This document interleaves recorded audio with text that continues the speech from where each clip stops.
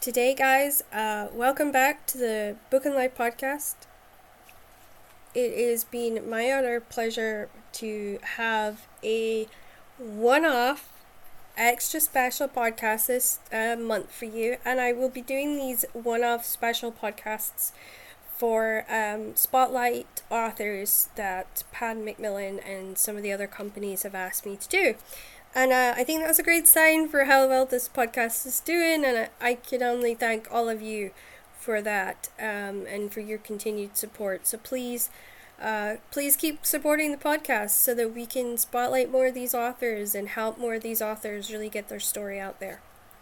But before we meet this spotlight author of the month, I was hoping to read you the usual adverts that we have. This advert is for the Shadow book from the Time Guardian series, and it's book number 4 by Marianne Curley. The battle is over, the war is won, the prophecy complete, but light can't just pick up where it left off for Ethan. Struggling to cope with tragic loss, at odds with friends in the guard, he finds himself adrift, jumping at shadows and sensing someone who can't possibly be there. Blaming herself for the goddess Lathena's death, Giselle swears revenge and nullify the immortals' plan for world domination. But Giselle hadn't planned on love, and that leaves her with an unbearable choice. Should she follow her heart, or the strings of a goddess short on praise but high on expectation, who continues to pull her from the grave? As the guard and the order battle through the past and into an impossible future, darkness lurks around every corner. The fight for the world's survival rests with just one. Is it friend or foe who stands in the shadow? And just a reminder that Rosemary Rao, who is the Roman British crime writer, and has made sure that her book from the Roman British crime series, The Price of Freedom, is having all of its a portion of the royalties donated to the Ukraine crisis, and her agent even donated her commission. So you got to understand how important this was for her to do, and I think it's amazing. So before we do anything else, I have to welcome the author of The Other Side of Night. He is an incredible gentleman to whom I had the most amazing conversation with, and I am so delighted to share it with you.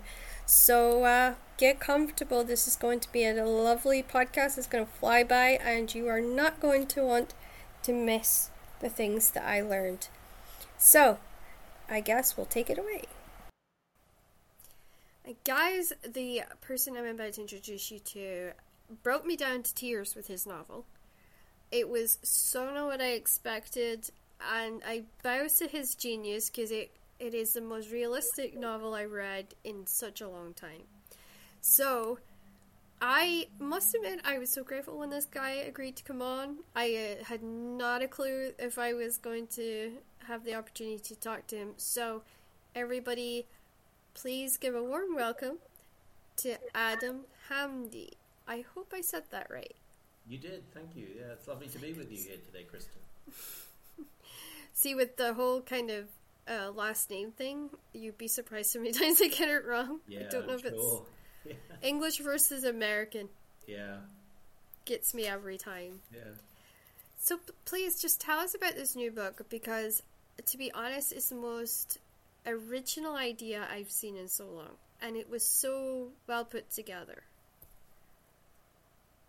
Oh, thank you. That's very kind. Yeah, The Other Side of Night was inspired by a question that our middle son Elliot asked while we were out walking in the Peak District, which is partly where the book is set. And I can't really talk about the question without giving away spoilers, and I try and avoid any spoilers with this book because, as much as anything, it's an experience, and it's not so much conceptual or plot-driven spoilers. It's more the emotional spoiler of the experience. If you go into it knowing as little as possible, you'll have the best time, I think. But anyway, Elliot asked this question 5 years ago almost 6 years ago now, when he was 8, and it just got me thinking this would be a great concept for a novel. And I started working on it fleshed it out first of all as a short story, then a screenplay, then a novel, and finally wrote it during the summer of 2020, kind of at the tail end of lockdown, and then into the summer. And it was. You say that it brought you to tears. I mean, I've read it probably more than 50 times, and it still, catches me, get a lump in my throat. I wanted to do something that was challenging technically. So there's, every perspective in the book, first, second, and third person, future, past, present, it kind of plays around with, technically it plays around with pretty much every writing convention there is, and in terms of form, it deals with court transcripts, there's poetry. I mean, I wanted to set myself a sort of real writing challenge, and luckily the way that the book, what's demanded of the story, and in order to build that kind of emotional engagement, it naturally lent itself to those sort of multiple perspectives, multiple sort of timelines, so it didn't feel, at least to me, it didn't feel forced. It felt very natural. So that's kind of where the book came from and how it was born. And was it difficult for you to emotionally kind of get yourself into that place, considering we were all in lockdown and had all these rules and sort of suffocation of the news, because everybody's television was on the news at the time? Did you find that, that step difficult to get into? The kind of the emotional aspect of the book, I got the right tone and the right voice for it actually in it was early 2019, I think, and I met while out walking at the Avon Centre. I met in Shropshire. I met a gentleman who was walking a dog, and we just fell in beside each other in the woods and were chatting, and it turned out that the dog had died. It belonged to his daughter who died the previous week, and it was now his dog, and he was talking about the loss of his daughter and her passing and everything. And I tried to sort of console him as best as you can, a stranger. It was that perspective, that emotion, and that I realised was what was going to unlock the book for me. So the experience of writing during lockdown, it was distracting, what was going on, but this is such an all-consuming book for me that I was able to kind of shut a lot of what was happening out, and it was a useful distraction for me. So it was quite a positive thing to be doing whilst there was so much uncertainty in the world. Yeah, I've noticed that some authors have had exceptional sort of abilities with lockdown in that regard, because it was like a driven force for that creative power. And then others are like, oh my gosh, no, there's too many kids, I've got to teach, I've got to do class, I've got to run here and run. And it just was like they said, it was like their whole worlds crumbled because they couldn't put the kid to school, close the door, and do their thing. It was just, boom, too much. So we've got 3 children, and they were obviously at home, and that was a challenge, but they're very good, and the schools were good about providing them with things to do, and we would have a kind of routine where we'd go for very long walks in the countryside, and it meant that we'd spend a lot of time together as a family, and they would be occupied, but it also meant that I did manage to kind of carve out some time. Both my wife and I work, so we had to, we both work from home, so we had to be quite disciplined about doing that. And I wrote this in the evenings anyway, so kind of when the day had been done, I'd get to work on this. And it's the kind of book that it didn't matter if I was tired or whatever, it would, you get that energy when you uplift you. Yeah, exactly. You'll know. So it uplifted me no matter where I was. So it was good experience. And do you think that this sort of creative challenge and this emotional challenge will be something that you might venture into in the future, or do you think, okay, I've done this, I don't want to try this again? No, I mean I've actually written another standalone, which I'm just in the process of finishing, sort of final edits to, and then it will go to my publishers to see what they think. And it's it's another sort of thought-provoking book with that deals with big themes and I'd say a different set of emotions. But yeah, it's that kind of space. And then I have another one that I've plotted out in outline. So it's definitely something that I want to do again, because I think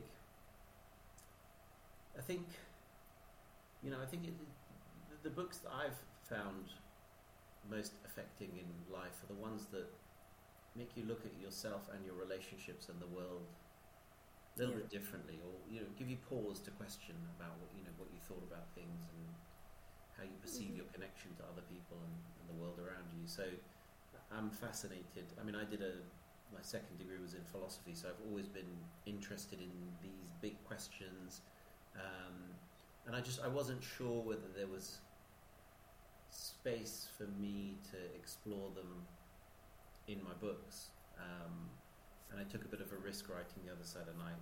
It was written outside of contract, and I just did it on spec, and it seems to have had a good response. So I'm going to keep going if I can. I must admit, writing outside of spec is when I think a lot of, you do a lot of change, and you do take a step way outside your comfort zone because something has gotten a hold of you and you cannot think of anything else to write, and it's just so powerful and so overpowering. How do you find sort of doing a novel one day and a screenplay the next? How do you balance that yourself? I'm doing that at the moment. So I'm doing a pilot for a TV show for an American producer, and also working on a novel at the moment. And it's the trick that I learned years ago was actually to use music. So I write. And so I'll usually pick a track or a tune, sometimes just one song that I'll listen to on a loop. And actually, for The Other Side of Night, I was listening to a lot of Bon Iver. Right. That kind of connects with the book. Yeah, honestly, so I get it. Actually, in the book, so I listened to a lot of that, and that just gets you in the mood, or it certainly works for me. It got me in the mood, and I could easily sort of slot into the tone and the mindset of that piece of work. And I do that all the time. I'll pick a track or a mix or a song, and that will be what I'll listen to sometimes for months and months. I mean, I kind of get that because I myself, I use play tracks. Like, I will do, if I know I'm going to work on something and it's going to take me a long time to do it, I'll do a playlist. Yeah. Or if I have a book that's maybe got a similar feel to it, I might reuse a playlist. Yeah. So I kind of understand that, and I've just done the step of being both a novelist and going into screenwriting. So it terrified the living heck out of me. Oh. I got representation just completely out of the blue, and congratulations. And it was that, still get used to the idea. Oh. So yeah, it kind of, for me, it was like I have to go away and cleanse myself so that I'm not in the frame mind of writing a screenplay. I have to almost like, okay, go away, clear it completely, and then I can go back in and I can do the novel. Yeah. So that way I don't confuse the two. Yeah. But when I tried to do it before, I kept kind of hitting the barrier of, oh no, I'm supposed to be writing this way or that way. Yeah. Yeah, I mean, they are very different in terms of what you can do and what what the conventions and the structures are, and obviously in a screenplay, because you're not voiceover is kind of out of fashion. Largely, it is. Yeah. You don't get that inner monologue that you can use in novels to propel things along sometimes. So they are quite different. But When I first started writing, I was really, I would say uptight is probably a good word. Nervous, because you're sort of worried that someone's going to take it all away from you. For me, it was a passion. I had a great career. I had a great, I was very successful. Made, by many measures, people thought I was insane when I gave up, well-paid corporate work to become a struggling writer. And so for me, it's never been about money. It's never been about sort of material success. It's all about the joy of writing, the joy of sharing a story, of telling a story. And when I first started, I was quite uptight. The idea that someone was going to take that away from me, that I wasn't going to be able to write another book because it wouldn't be published, or Yeah. And I realised, probably 4 books in, actually, as long as you keep writing, as long as you keep trying, no one can ever take it away from you. You may not get a traditional publisher, you may not get a conventional publisher, but you can self-publish.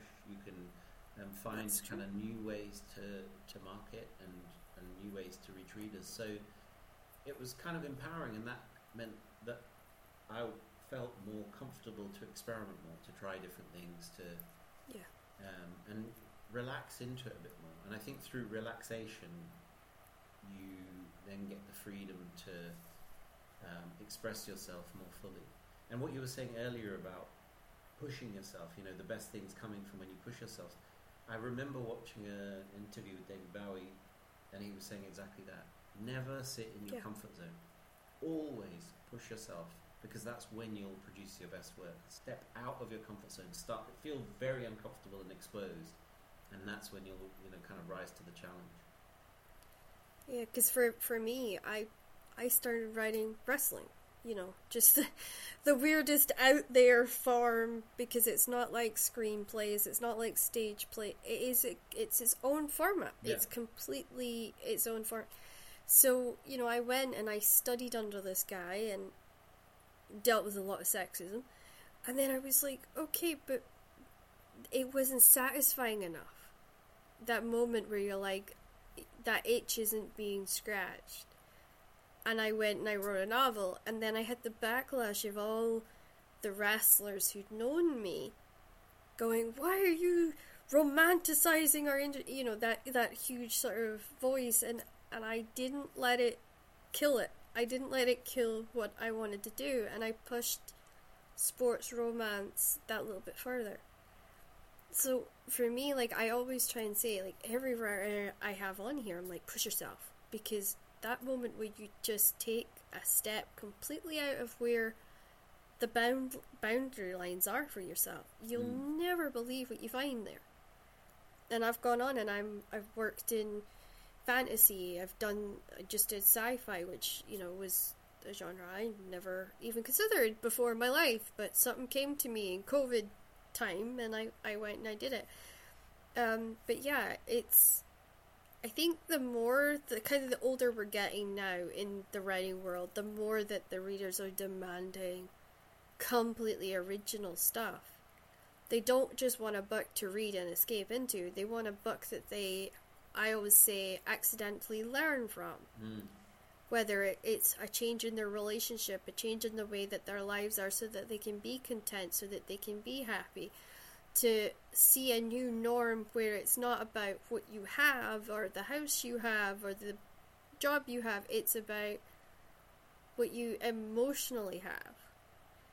So it's so lovely to see somebody else, because I believe in giving that. If you walk away from my book and you don't feel anything, I have failed. So for me, it's, if you walk away and that something is lingering in your head and it's making you question whatever, that's me done my job right. And it's lovely. I honestly, I picked up yours and I thought, thank goodness somebody else is understanding we need a little bit more in this day and age, because we are competing against instant gratification with social media, and we're fighting streaming, and we're fighting the media agglomerate, and we're just these little writers in our homes all over the world trying to give people that little bit more than what they can get through that. It's fascinating that you say that, because I've been having these conversations with people in the industry, and the way that sort of big publishers think about the business is very much in silos, in niches. So you're a romance writer, Yep. you're a thriller writer, you're a sci-fi writer, fantasy writer, whatever it is. And You're stuck in that genre, get stuck yeah. in the genre, and what they love is if you have a huge success in a genre, they'll sign you up for another 3 books that are pretty much the same book, but with some changes, some tweaks, because they think, well, the readers, that's what they want from you, and that's what we can sell. And what typically then happens is the readers get the second book and they go, In fact, my daughter was saying this about an author who I won't name, saying, book 2 was actually just a rewrite of book 1. And by the time I got to book 3, it was a rewrite of book. And so you see a lot of authors who kind of come out with a big book, very successful on a debut, and then they dwindle, their readership dwindles. And I'm convinced it's because they're not giving readers something new. And readers, as you say, they're deluged with content, with material, whether it's screen or, you're competing with, what is it now, 5-6 million published books that people can just download instantly, so they have to have a really good reason to say, I want that book. I want to read that. Yep. And so I think you have to give them something special. I think you're absolutely right. And I think increasingly, I think it's the way that the industry is going to have to go if it wants to build authors who have sort of longevity. Yeah, and that is going to be key to the industry's survival as well. You have to give people something that surprises, that entertains, and then also that informs. Yeah, and I think the hardest, I think, genre right now for that longevity and for being able to keep that readership and grow the readership and keep your success needs to be considered as young adult. Because here's teenagers who don't have a very long attention span, who want the next Twilight, or they want the next Vampire Diaries, or the next Divergence. They don't want to settle for the average love story or the average crime novel. They want it to be like, they want it to be that edge to it. When people read 13 Reasons Why, they loved that because it went straight to the edge of YA and then didn't fall off. And that's incredibly hard to skate that line, so I take my hat off to that particular author. But in adult section, we have it a little bit easier because we don't have that bigger fight that they do. And I keep trying to encourage people, like, I'm going into the young adult, and I think I must be absolutely mad. But going in there, it is a case of, we have to educate our teenagers about what's healthy for them in a relationship situation, but we also have to teach them, and I know this is not just for the States, but there is more options to solving emotional situations than picking up a gun or picking up a knife. It's not a case of who can come up with the best story anymore for that genre. It's about, can you come up with a great story, but also teach them something that they don't know that they're being taught, and that they can walk away feeling that book and feeling it so much that they have to talk about it and they have to have difficult conversations with other adults. Yeah. And to me, that's a terrifying genre if you take all that into consideration and you're not just trying to create the next breakout book like Twilight. Yeah, no, I mean, because that's a challenge. That's a real challenge. Yeah. I could see somebody like yourself actually being able to do it. Well, I'll be honest, and she'll probably kill me for saying this, but my daughter wrote a book during lockdown, and she's always been, and I will say this because I'm her father, but she genuinely is she's always been a very talented storyteller, and so she wanted to get a summer job in 2020, and obviously no one was hiring because of what was going on. And so I said to her, look, I'll pay you what you would have earned in summer if you write a book.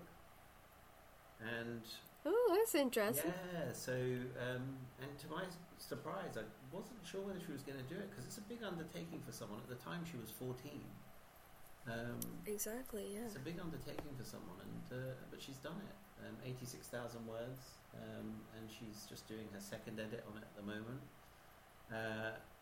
And it'll be, I've read the first draft. It's really very good. I mean, she has a way with words that I'm envious of. Some of the phrases, some of the lines she uses, it's just amazing. I wish, I could pilfer it. I would never do that, but she's, it's interesting to see. You're very proud. I'm very proud, but it's interesting to see how she's taken on YA as someone who's in that demographic area. Yeah, it's very interesting. So we'll see what happens with it. But it's something that I'm not sure that I would go to yet. I've got lots of other ideas. It would be probably the biggest challenge you'll ever have taken on, is if you did that. I'm sure. I have tremendous respect for people who write in that in that genre. It's terrifying. I'm sure. So I will definitely say that. Are you working on something in that area at the moment then? Yeah, I wasn't going to. I kind of, that way where you talk yourself out of something a lot. So I kept saying, I'm not going to do it. And then I signed with Maggie Mayer.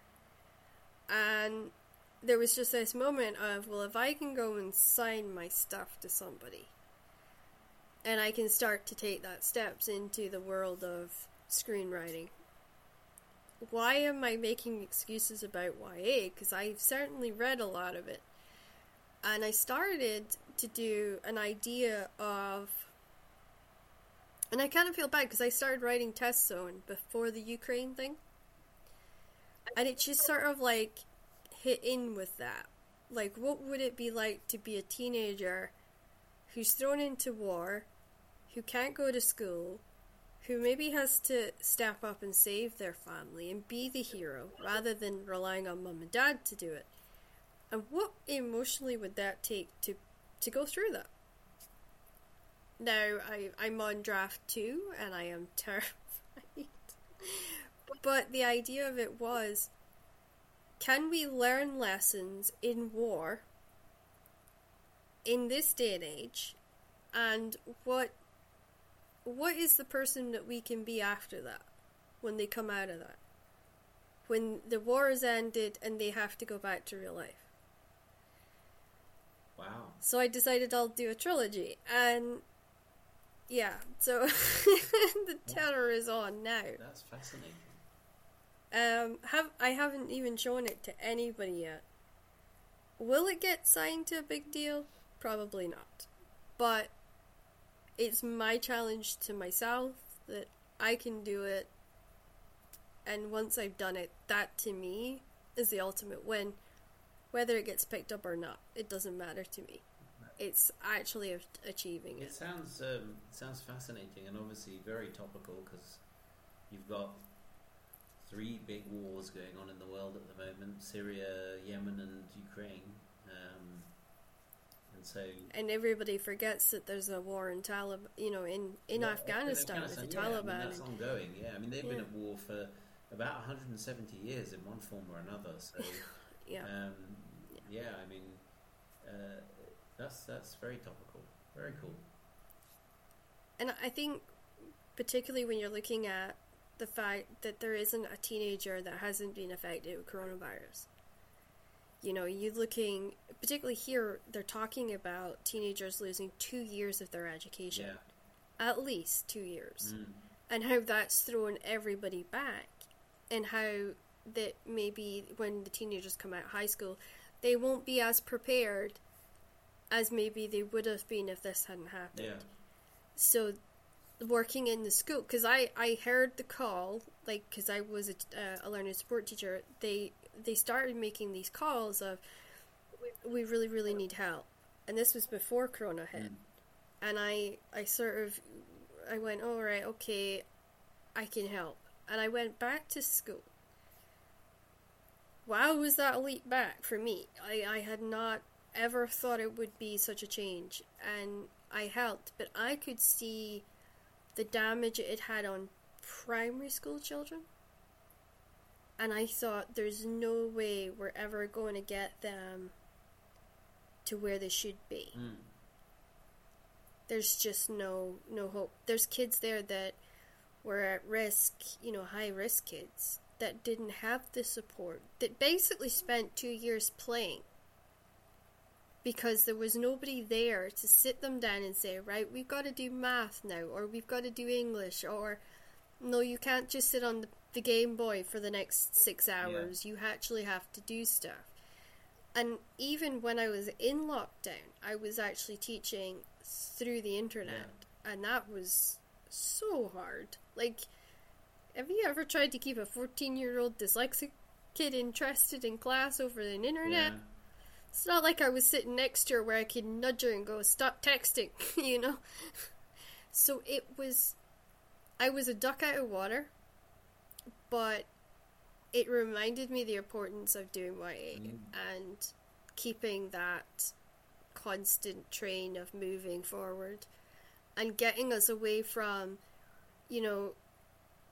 what people think is acceptable relationships. Like, Twilight was not a good example of a healthy relationship.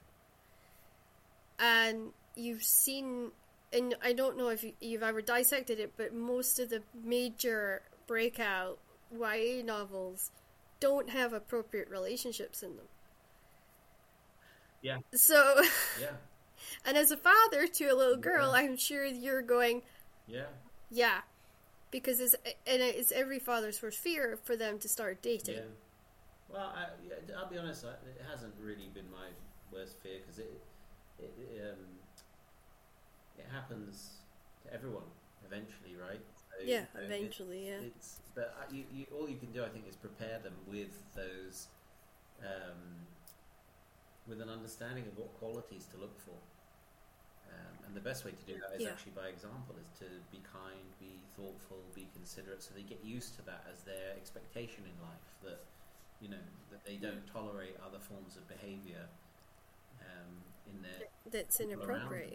So no, I completely get what you're saying. So many of the models of relationships are there's an unhealthy power dynamic, or some kind of, whether it's mental or physical abuse, or something that isn't appropriate. No, I understand that.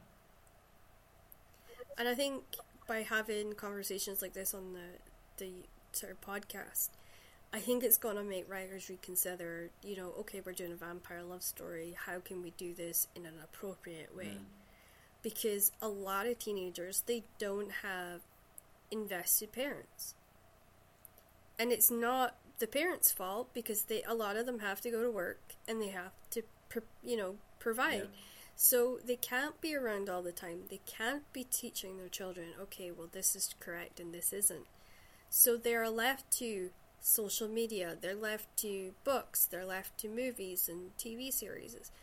And I feel that's kind of where we have to take the mantle up, because our world's not going to get better unless we're educating them. And through literature and media and social media and what's televised and what's in features, that's up to us, in a way. And we kind of have to then pick up the sword and lead the way. And I think that's a major change that I'm now seeing in a lot of attitudes.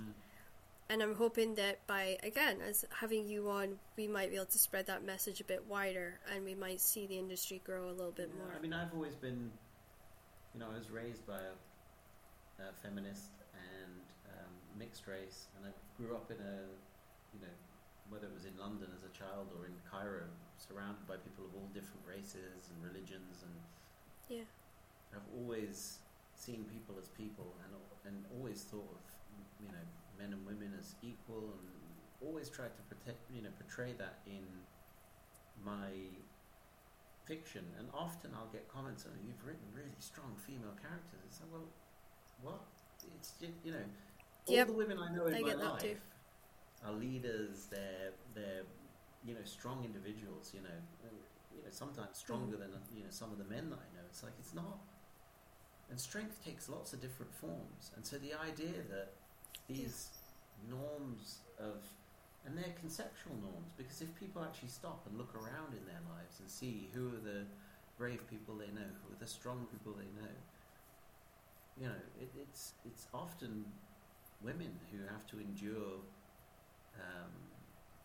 the things that one would typically associate with strength or resolve, determination, and courage.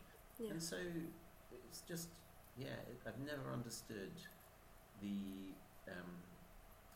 that books still get published now with what I would call very archaic, outdated portrayals of, you know, Yep. of gender, of perceived roles in society, that you still get guys who define, male authors in particular, who define women by their looks and their appearance and everything. Mm-hmm. It's like, it's just, what's the point of that? it's not the time. There was never a time for it, but we're now so aware of these things that it's definitely not for now. Yeah, and particularly I grew up in Shetland, so where Scotland is, Shetland's 50 years behind in their attitudes. Right.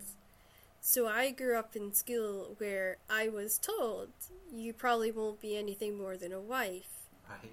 You're always going to need to be cared for. You're always going to need to be family orientated. You're always going to need to know how to run your house. So I was a feminist. And that's my mother's fault, because she kind of brought me up that way. So I rebelled. And I said, to hell with this. I'm going to be my own person.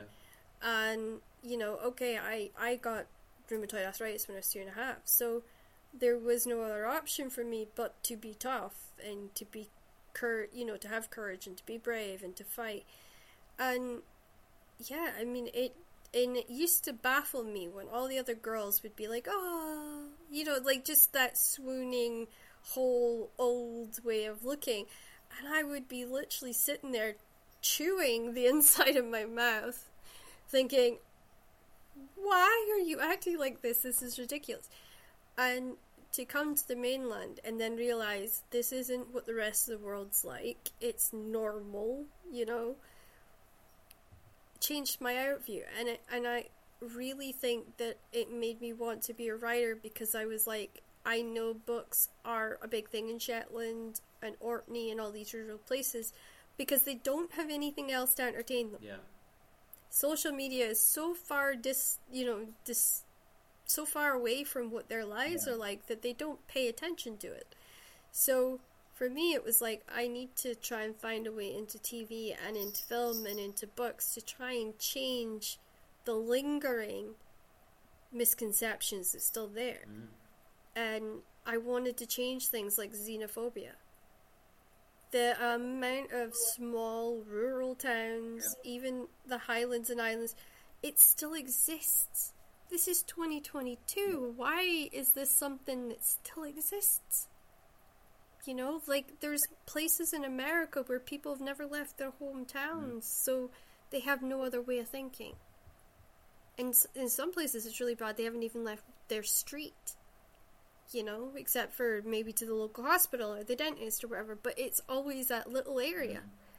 And I thought, are we going to end up in a society at some point where we are seeing an increase in xenophobia, we're seeing an increase in hate crimes again? Is it going to go back to that?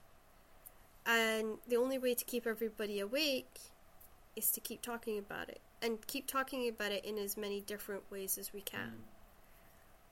So I do kind of put you out there as one of the pillars of the people that is keeping that conversations going and keeping people awake to these scenarios. Because I think you've got such an easy way of writing it, and such a relatable way of writing it, that I think it's almost like they're getting nudged, but they're not aware they're getting nudged. Thank you for that. Yeah, I mean, it's important. I've always... We moved around a lot as when I was a kid, and so I would always be the outsider in the school, maybe be there for a year, maybe 3 years. I think the longest school I was at was there for 4 years, and it always amazed me that people would find reasons not to like other kids. Kids would find reasons not to. You're too tall, you're too short, too fat, whatever it is. You haven't got the right trainers on. You haven't got the right clothes. Your parents are too rich. Crazy stuff, right, yeah. And I've always been of the, and maybe it's because we moved around so much, that I would always try and find reasons to like people. And so it's never been in my nature to look at someone's, colour of their skin, the religion, the background, whatever, are they rich, are they poor? It's never been in my nature to do that. It's just look at the person. And the other thing that really bugs me, and it kind of ties into what you were saying about, being told that you're just going to be a wife and you're going to be cared for. There are too many people in life who will confine you. They'll try and prescribe what you're capable of doing and what your destiny is, And I think it's so important not to listen to those kind of people and to understand that your potential is limited by your imagination and the work that you're prepared to put in. So you're not going to become 100-meter sprinter without decades of training and the kind of physical attributes. But if you are told you'll never do it when you're the age of 5, you'll never try. And so exactly. There's too many people, I think, who are kind of carrying with them their baggage of their own upbringings, their own failures, maybe their own. And I actually don't even think failure exists. Failure is really only just when a person gives up trying. They stop trying themselves. But they come with their own baggage and they impose that on the people around them or on the next generation. And it's really, I'm a great believer in the idea that anything's possible if you apply enough work and have enough talent. You can achieve anything. So I don't. Yeah, it's cycles. We're all having to be the people that changes and breaks the cycles. And whether it's, a cycle of abuse or a cycle of lack of education or whatever it is, I feel bad because there's always the next generation that's coming behind us that has to do it. Because we at one point were that generation of, we've got to break this cycle because that was what our parents had. That was the baggage our parents had. And it's weird, I went out for lunch with my aunt, and she always saw me as her sick little niece, and I thought, I'm never going to break this cycle with her. And she didn't. She saw me as a successful businesswoman that she was getting to have lunch with, and she was excited to have lunch with. And to me, that was like a woohoo moment, because I broke that cycle that was in the family of knowing your place, knowing how to be with elders, knowing that, you were subscribed to one pigeonhole and you couldn't be anything else. And I was teaching that to the kids in youth club. Yeah, it sucks you've got to be the one to break that cycle, but it means that you're not passing that on to your kids, and that they don't have to be the ones to kind of say, I have to break mom and dad's cycle, or I have to carry the baggage. It was like teaching them that it's okay to have baggage, but it's what you do with that baggage that's the important thing. Like, I've learned that I can go to school and get an education, and I did. Came out with my standard grades, and I'm about to finish my bachelor's.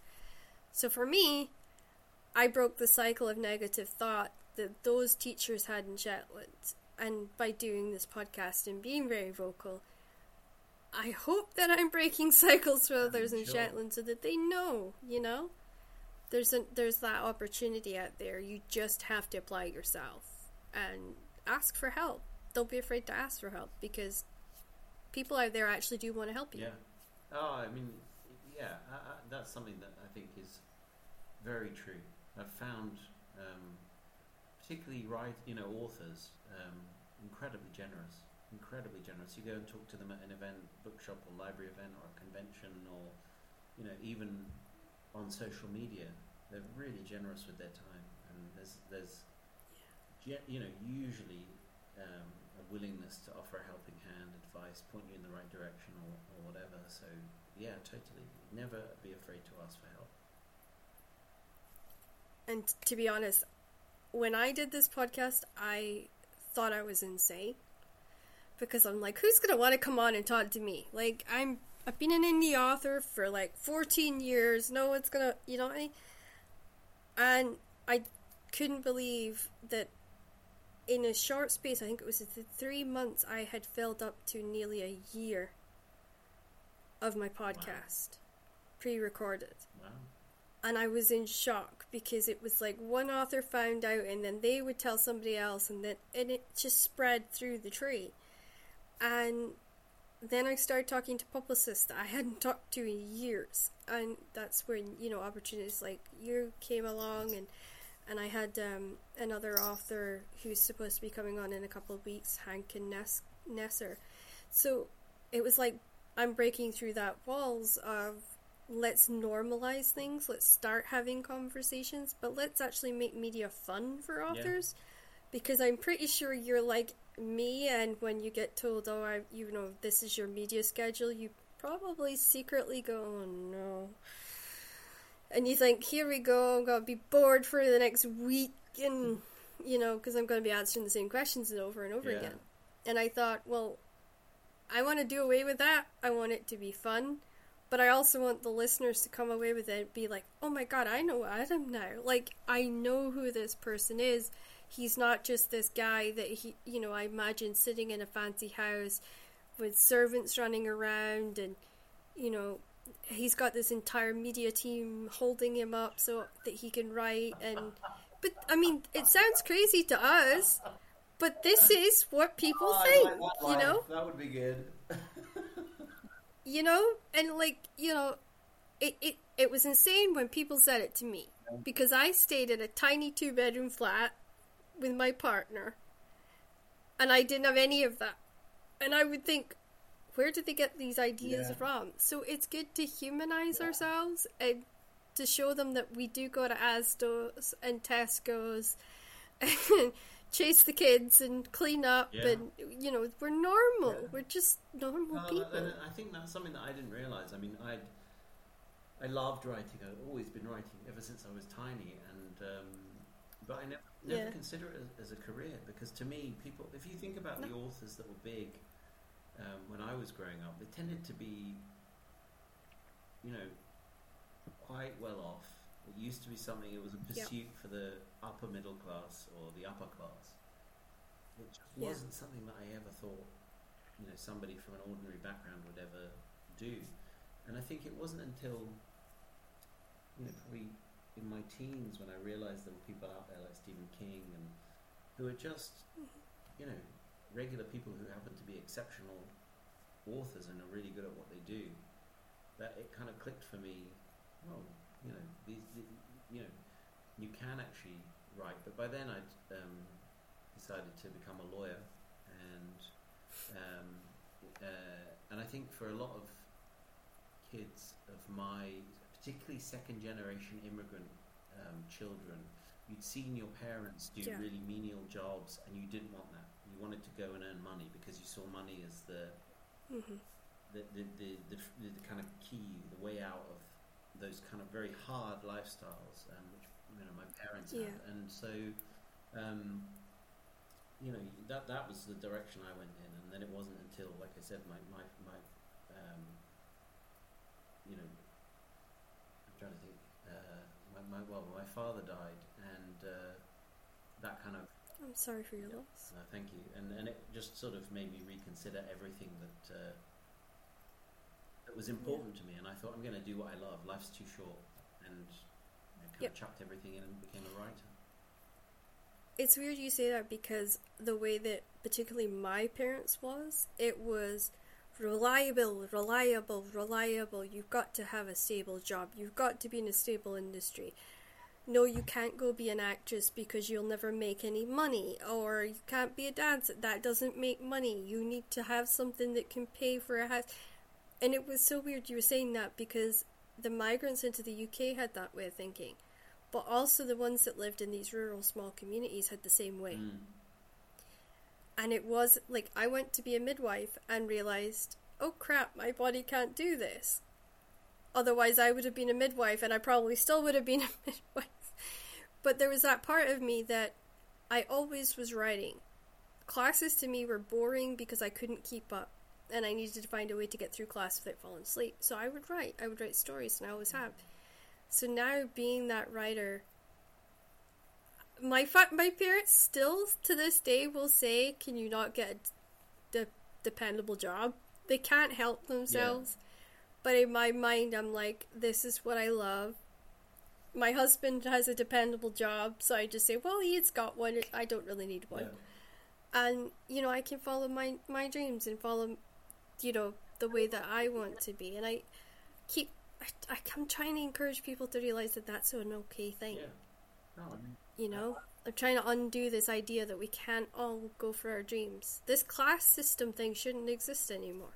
It shouldn't, but it does. And I think, you know, I talk to so many people who have different dreams, and it's very rare that people have the courage to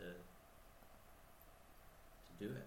I know one guy in particular I'm thinking of who has, for the last 20 years, been going to leave his job in 2 years' time to go and pursue his dream.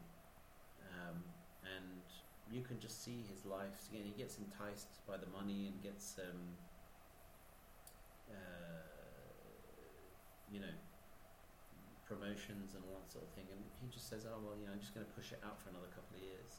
I'm going for 20 years, so you know, there's fear and comfort that two things together, I think, lead people to not to pursue their dreams. And I think with what's happening in the world now, with inflation and strikes and all this stuff, you know, it's going to be even harder for people to feel like they can go do their dreams, because they're thinking, well, oh my God, I can't pay the electric bill this month, or I can't pay the rent or the mortgage. There's so many things that stop us from actually just jumping. I will say is, I think this will be a period of great creativity, because even though people have to keep their jobs and work, there's so much to say. You know, people typically in these times become angry, they become politicized, they become socially aware, they become frustrated, and they want to give voice to that. Whether it's music or film or books, you typically see a surge of creativity, because you've got to have an outlet for these emotions, and you either take to the street, or you put them into song, or on screen, or on the page. And so people out there may be working a job, but they come home at night and they write angry, you know, because that's the only way of expressing what's happening in the world, and the dissatisfaction, and trying to make sense of it as well, you know, for yourself, never mind a reader. It's kind of like processing what on earth is going on, and how did we get here. So I think... And I think a lot of people are going to realize that what we're going through isn't really necessary. And it is very political. It's situations out with our control. Yeah. And there is no sense to be made of that. And I think also, in some ways, I think it can't be a surprise, because we've seen the biggest divergence between rich and poor, certainly in modern history, in the last few years. You know, if you look at the average CEO and what they're paid compared to what the average CEO was paid compared to the average worker in the 1950s, it was like 14 times the average salary was what a CEO made back in the 1950s, and now it's 380 times the average worker's salary. You know, it's sort of, so the gap has just become crazy. When you have that kind of concentration of wealth, you run into these sorts of difficult situations. Yeah, so, and I think a lot of people are upset because they're saying the wage can't go up, but yet the bosses, the CEOs, their wages are going up 30%. And I think there's this anger of, well, if you can afford to put your own wage up, why can't you put ours up? And I think there's that questioning now of, if we can't go up, then neither should you. Yeah. And I agree with them on that, because, you know, it is awful watching the fuel poverty, particularly in my own island, go up 96% in 1 year. That to me should be raising alarm Yeah, it bells. should be. I mean, these are basic things that you need to live. If you can't heat your home, if you can't feed yourself, you. They already pay for higher Yeah. gas, and that gas is made in the Yeah. islands. So you. Biggest refinery in Europe's there.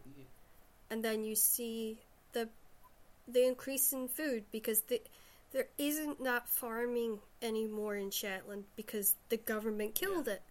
So they have to get all their food shipped up to them.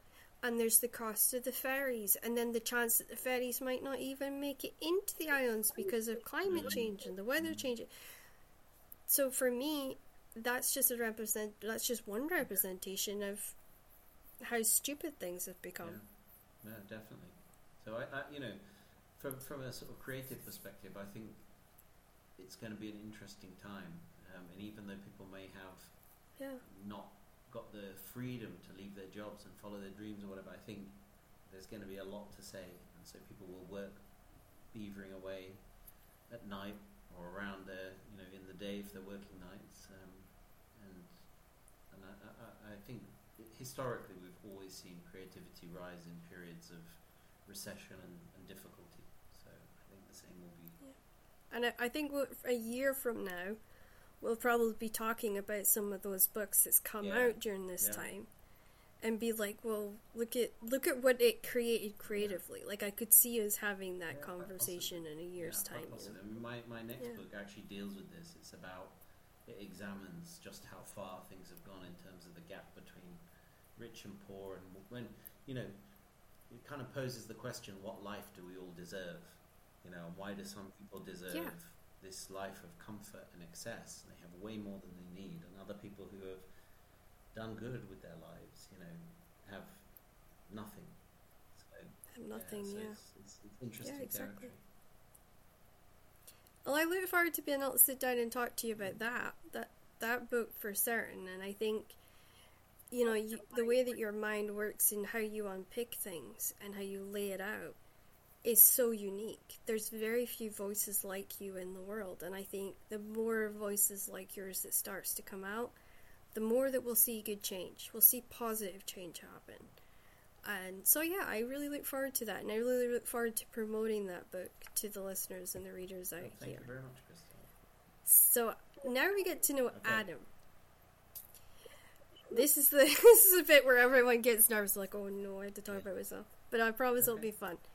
What's the book you've read most recently that you would say has stuck with you the most? The book that I've read most recently that stuck with most is probably Anthony Horowitz, A Twist of the Knife. It's his Hawthorne series, and the reason it stuck with me is because I think it's just so brave as an author to put yourself. He basically pairs. I don't know if you're familiar with it, but he pairs himself with a detective. And they investigate murders together, and I think it's so brave to put yourself or an avatar of yourself into a book. And if you know him, it's really weird reading the book, and because Hawthorne, the detective that he works with in the book, is really quite disparaging of him, and he's self-deprecating about his work, and I just think it's such a clever, unsettling and unique perspective to sort of to produce as a novel. And Anthony's somebody who's a master of sort of structure and perspective, and actually I found his work quite inspirational for The Other Side of Night, and that's really stuck with me. That's that's the one that it honestly sounds like a therapy session where he's allowed to let that negative out onto the page, but then is also forced to ask himself why he thinks these things. And I think that's probably a good way of, emotionally progressing. Yeah, it probably is. It's it's a unique read, but it's also a great murder mystery. It's a very satisfying read at that level, but existentially it's an interesting read as well. And it's so funny that we're talking about people that are pushing the boundaries and things like that. Did you ever come across Catherine Cookson when you were growing up? Yeah. Yeah, for me, like, she's part of the reason I got into writing. Because she actually brought out things, inequalities, and things that she saw wrong in the class system and all that way back before we were having these conversations or even aware of this stuff. So for me, like, I call her my kick up the butt books. Like, she reminds me, well, if she can do it, you know, she was dyslexic, she had a blood disorder, then what the hell is my excuse? That's fine. You know, like, I see that as my inspiration, and I think as you kind of, the way that you've progressed through your career, I would say that you're becoming that sort of level of standard as she is. You're getting to that place where you're going to be in the sort of conversation of the Catherine Cooksons. You will be in that kind of bracket of political and social change, but in a way that's not ramming it down people's throats, if that makes sense. I hope so. I hope so. You know, that's my objective, is to make people think, and actually I try not to preach at all. It's just ask the question. Yeah. How you answer it is up to you, but at least think about it. So, yeah, you're drawing it out. I'm trying to give people pause and the space, around, because obviously a book is a book, right? There's so much that the reader fills in themselves with their imagination. So it's actually just giving them space to think about these things, and not necessarily to be preachy with it, and to always think about the entertainment and the experience of reading. That's first and foremost, and then everything kind of slides in underneath that. Yeah, you're right, and I think if we're not sort of leaving the questions hanging, then we're preaching. We have to almost come up with a way of hanging it there, and then saying, well, I'm not going to tell you the answer. You've got to come up with it. Yeah, exactly. Yeah. So if you had infinite time and nothing was going to, make you have to put it down, who would you sit and read, and why? Wow. If you could read anything by anybody. If I could read anything by anybody. Wow, that's a really... Yeah, I don't do softballs on this show. Really good question. I tell you,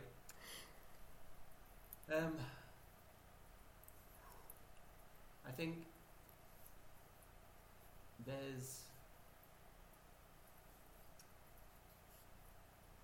I've read the first 3 books of The Decline and Fall of the Roman Empire by Gibbon, and didn't manage to get through 4, 5 and 6. And I think that set of books informs so much of what our world is like, because if you look at it socially, physically, the conquering of nations, of peoples, legally, the civil code that became the foundation of law, the religion, Catholicism, Constantine, so much of where we are now ties back to Rome, those times. And so I think I'd like to finish 4, 5 and 6, but they're not the easiest books to read. No. It's not archaic, but it is. You've done well to get as far as you have. I've set myself a challenge, but I think if I had infinite time, I'd probably go back and read 4, 5 and 6. They get into heavy going, so... They do, yeah. Who would you say the author would be, past or present, who's influenced, inspired, and made you excited about writing and books? You can have one author each if you want. So books, probably when I was a teenager, Stephen King was the one who... and it was actually a friend of mine, Wayne Goodaham, who introduced me to his writing, and James Herbert at the same time. But Stephen King was just an exceptional storyteller for me, and the thing that I think people underestimate is so much of his books are a character. They're not actually about the concept. They're not shock and scare on every page. It's about drawing you into the lives of these people and that I think is what makes them work Yeah. so well. In terms of writing, there are so many who inspire me. I mean, like you, I'm sure we read all the time because you have to really, and I You love need to. reading, Yeah. But I think obviously I've talked about Anthony. David Mitchell, I think, is another author who I just admire the breadth and scope of the novels that he writes and what he's trying to say and concepts and character. Detailed It's just really orientated, lovely. yeah. But also, I mean, I've grown up. I've had such an eclectic. I loved Chester Himes, The Rage in Harlem, and all those sort of books, and John Wyndham. I mean, yeah, I'm. List Really, goes on, yeah. Really kind of diverse. But I think if you said to me, what's my favourite book? The Count of Monte Cristo. Alexander Dumas. That one gets said a lot on It's this show. just- It does, I love- yeah. It's completely implausible. The thing that I struggle with is that they wouldn't recognise him after he comes back after 20 years or whatever. But that revenge story, I think, is very satisfying. And it's interesting It is, yeah. psychologically when they've done studies on babies who have no religious or social rules instilled in them. Babies have a very strong sense of justice. It's something we're innate within us. We're inborn, this sense of fairness and justice. And I think that's what revenge stories play to. And for me, Count of Monte Cristo is the archetypal revenge story. And I think revenge plays so much in what we are now seeing on television, what we're reading in books. It is a huge driving force at the moment. And it seems to just be something that everybody's really gotten invested in. Whether it's that because we all want revenge on our situations or on the government or for the position we've been put in. I think it's just a global feeling that's present there right now, and we're all just tapping into it. And I think we are actually all in tune with each other in that sense, that we feed off each other's emotions, and that's what creates these hotbeds of tension and outbreaks of war and things like that. I mean, that's just my personal opinion, but I feel like that is something that we create as a society. We feed off that energy and off each other's emotions. So when you go to a bookstore, where would you say you're drawn to most? Like, where's the first aisle that you have to go down? I'll typically look at the new books, what's come out, and ask. I'm the same, yep. And ask the bookseller, what do they recommend? Because I'm not shy. I will always ask what they recommend, what's come in recently that they've, because often they'll read a lot of the books, not everything, but a lot of the books themselves, and so you can have quite interesting conversations. Yeah. Particularly if they know you, so you know your place. So I'll typically go to the new releases and talk to them about what has come out recently, and I'll buy anything, romance, poetry, or thrillers, and anything, because actually what I like is the craft of writing, and so it doesn't. I don't necessarily have. I always get nervous of being recognized, so I don't talk to them because I'm like, oh no, I don't.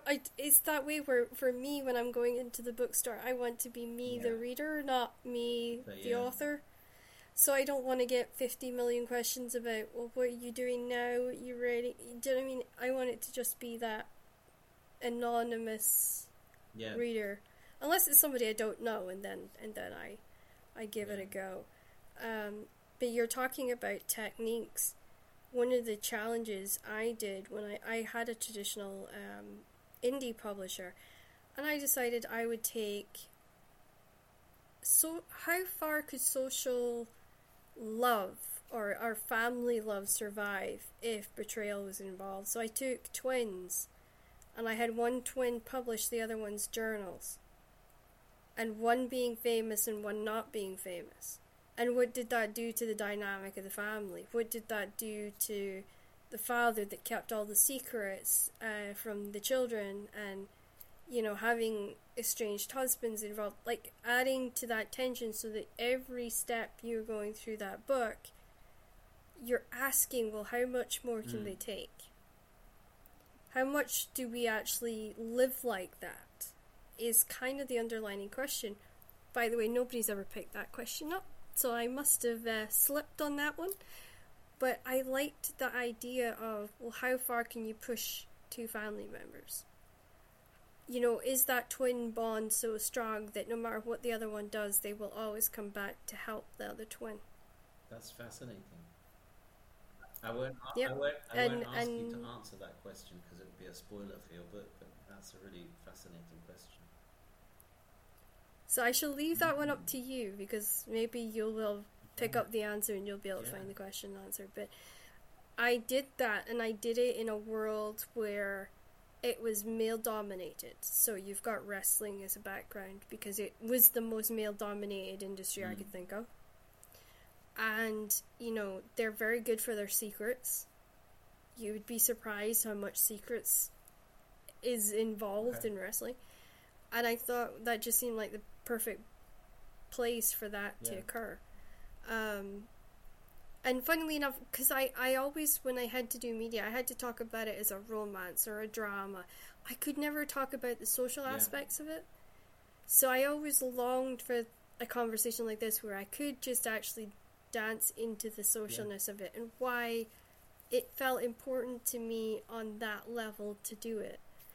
And I got to see a lot of bonds in Shetland get tested, and I just always liked the idea of being able to play with it and just see how stretchy and bouncy that bond was. So that sounds really fascinating. It's a referral. You can always try it if you're up for the challenge. Has there ever been a book that you've picked up and you've kind of been left with this wonder of why you've gone there? Now, the reason I ask this is I am trying to undo the negative approach a lot of readers and reviewers have got online at the moment. So by asking this question, I'm undoing a lot of this. So, I'll answer that in two ways. The first is, you see people saying 1-star review, this is the worst book ever, I don't understand it. And actually, what you're trying to do, you're trying to inform other readers rather than, star it and say, I hated it. You can just say, well, this wasn't for me, but it might be for people who liked this kind of read or that kind of read or whatever. So there's more. It's more about discernment and recommendation. If you're into this, if you're into like fast-paced action thrillers, you're probably not going to respond brilliantly to The Other Side of Night because it's a more thoughtful, slow read. And it's an emotional read. So I think that there is a way of readers maybe taking on that role of recommendation or otherwise that isn't quite as brutal for authors, because I know authors that go on, look at their reviews. I just don't do it because it's not good for... I don't do it either anymore. I learned that lesson the hard way. You're always going to get drawn. It doesn't matter how many good reviews you've got, you're always going to get drawn to the ones that you feel you've let down. Are negative, So I just don't do it, but I know authors who do, and they're absolutely devastated. And the thing about all of social media, all of these things, people forget there's another human at the end. There is an author. There's somebody at the end of your social media screeds saying, I don't know, whatever it is. There's another human being at the end. And you wouldn't behave like this if you saw them in person. At least I hope you wouldn't behave like this if you saw them in person. So it's we've, by putting these digital barriers between us, we've allowed ourselves to have more license for cruelty. And actually, look around the world, cruelty is rising everywhere. It's that lack of humanity. It is. So that's the one thing. But in terms of books that I regretted picking up, I was sent a book that I will not name, and I won't name the author or the publisher. Actually, I was sent 2 books, and they were in quick succession.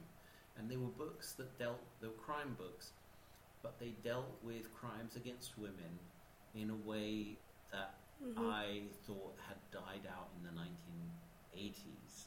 And they were hailed as sort of big books in 2021, and the portrayal of women throughout the books, it wasn't just the crimes, it was everything about them.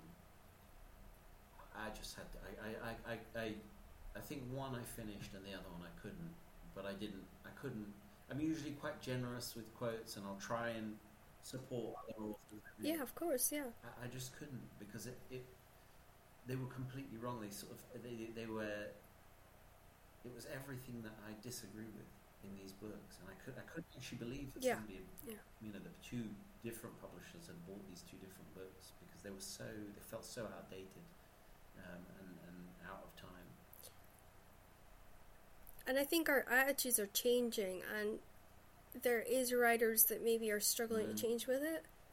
And I think we almost need a reminder, and this question is good for that. It's a reminder to us to actually consider the other people. Now, I call people that attack others online as keyboard warriors. Because I've been at wrestling events where I know this person is the person that's doing the stuff online. And I can tell you that the wrestler they're going after every night is the wrestler they're first in line to get a photo with. That to me makes no sense, because they're only doing it to get attention from that wrestler. Yeah. And I find that hilarious to me, because it's not necessarily cruelty. It's a desire for attention. It's this new way of trying to get attention and that 5 minutes of fame. And I know for myself, I released Carla, which was this idea of a reader becoming an immortal. And it was done through the ultimate betrayal of her first love stabbing her and she dying, but then coming back as this immortal. And also, it's a betrayal of his own self, because it was it was his first love too, so you've got that kind of anguish between the two of them as this proceeds, and then you've got sort of other layers of different things in there. And it was a YA. And I did it as a slow burn, thinking, I'll slow burn it and make it into something snappy at the end. And I got so many I couldn't finishes. And I shouldn't have looked, and I don't look now, but I did then, and I realized that maybe my style needed to change if this was like the majority of the response. And it wasn't the majority of the response, it was just a small section. But it made me realize, okay, I'm going up against Marvel, for starters, with actually using real, not the fictional mythology, but the real mythology.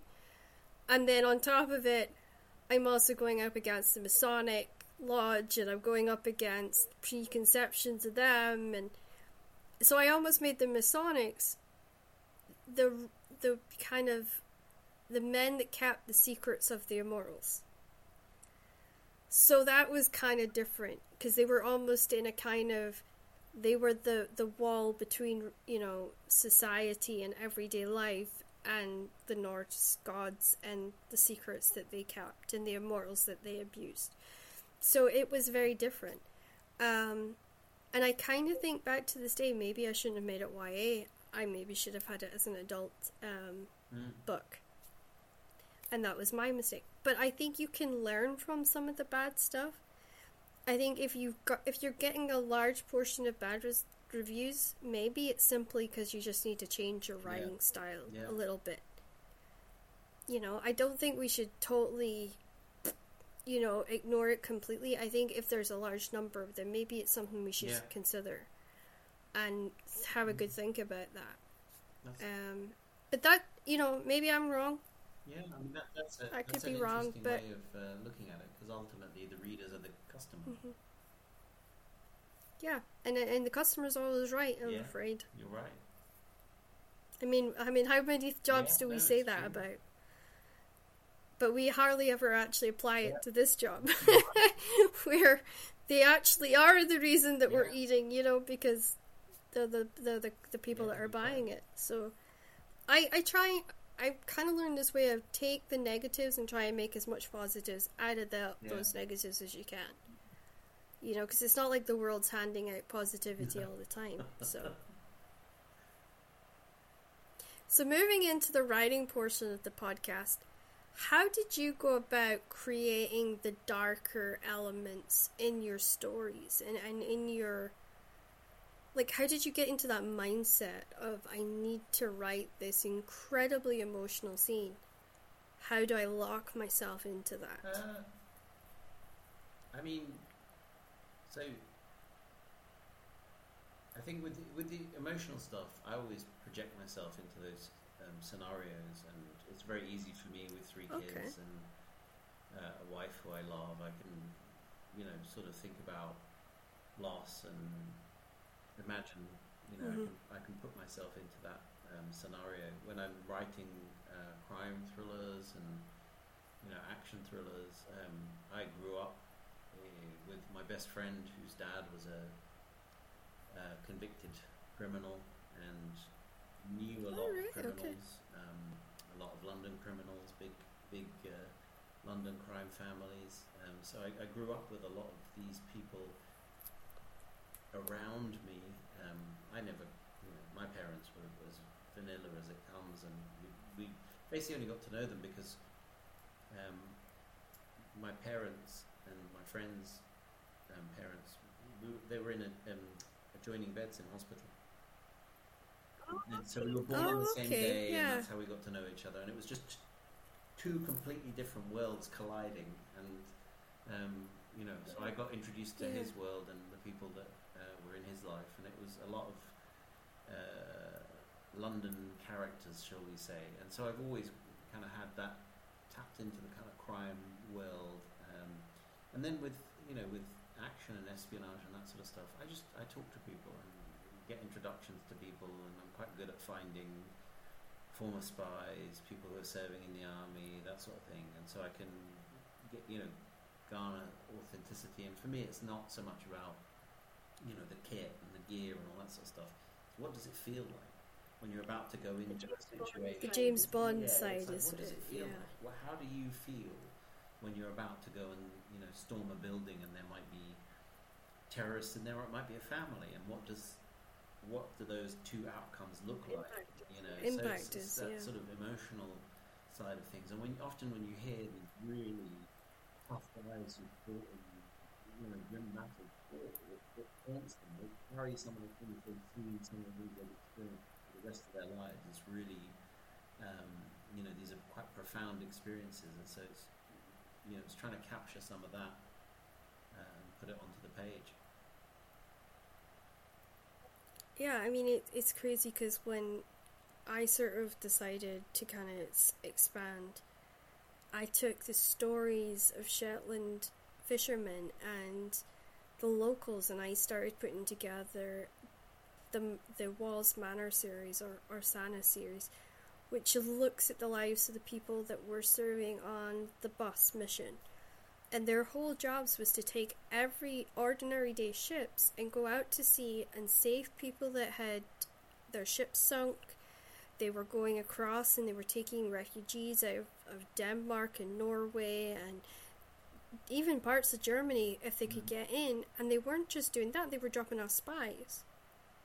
And they were breaking sort of all these preconceptions. But they weren't just doing that, they still had to go out and fish to feed the community. Wow. Like that's the part that everyone forgets. These boats weren't just for that. They had to use those boats to feed the community. You're talking about women who had never been in a boat in their lives having to take rowing boats out into the North Sea, which was a dangerous sea, to catch fish so that their children didn't starve. Having to farm, having to take these prisoners of war, keep them, educate them, and then have, try and get them to work within the community to keep the community alive. So to me, like, you're talking about talking to people. I'm somebody that could talk to anybody, and I am awful if I am your roommate in hospital because I want to know who this person is. I have got to share a room with you.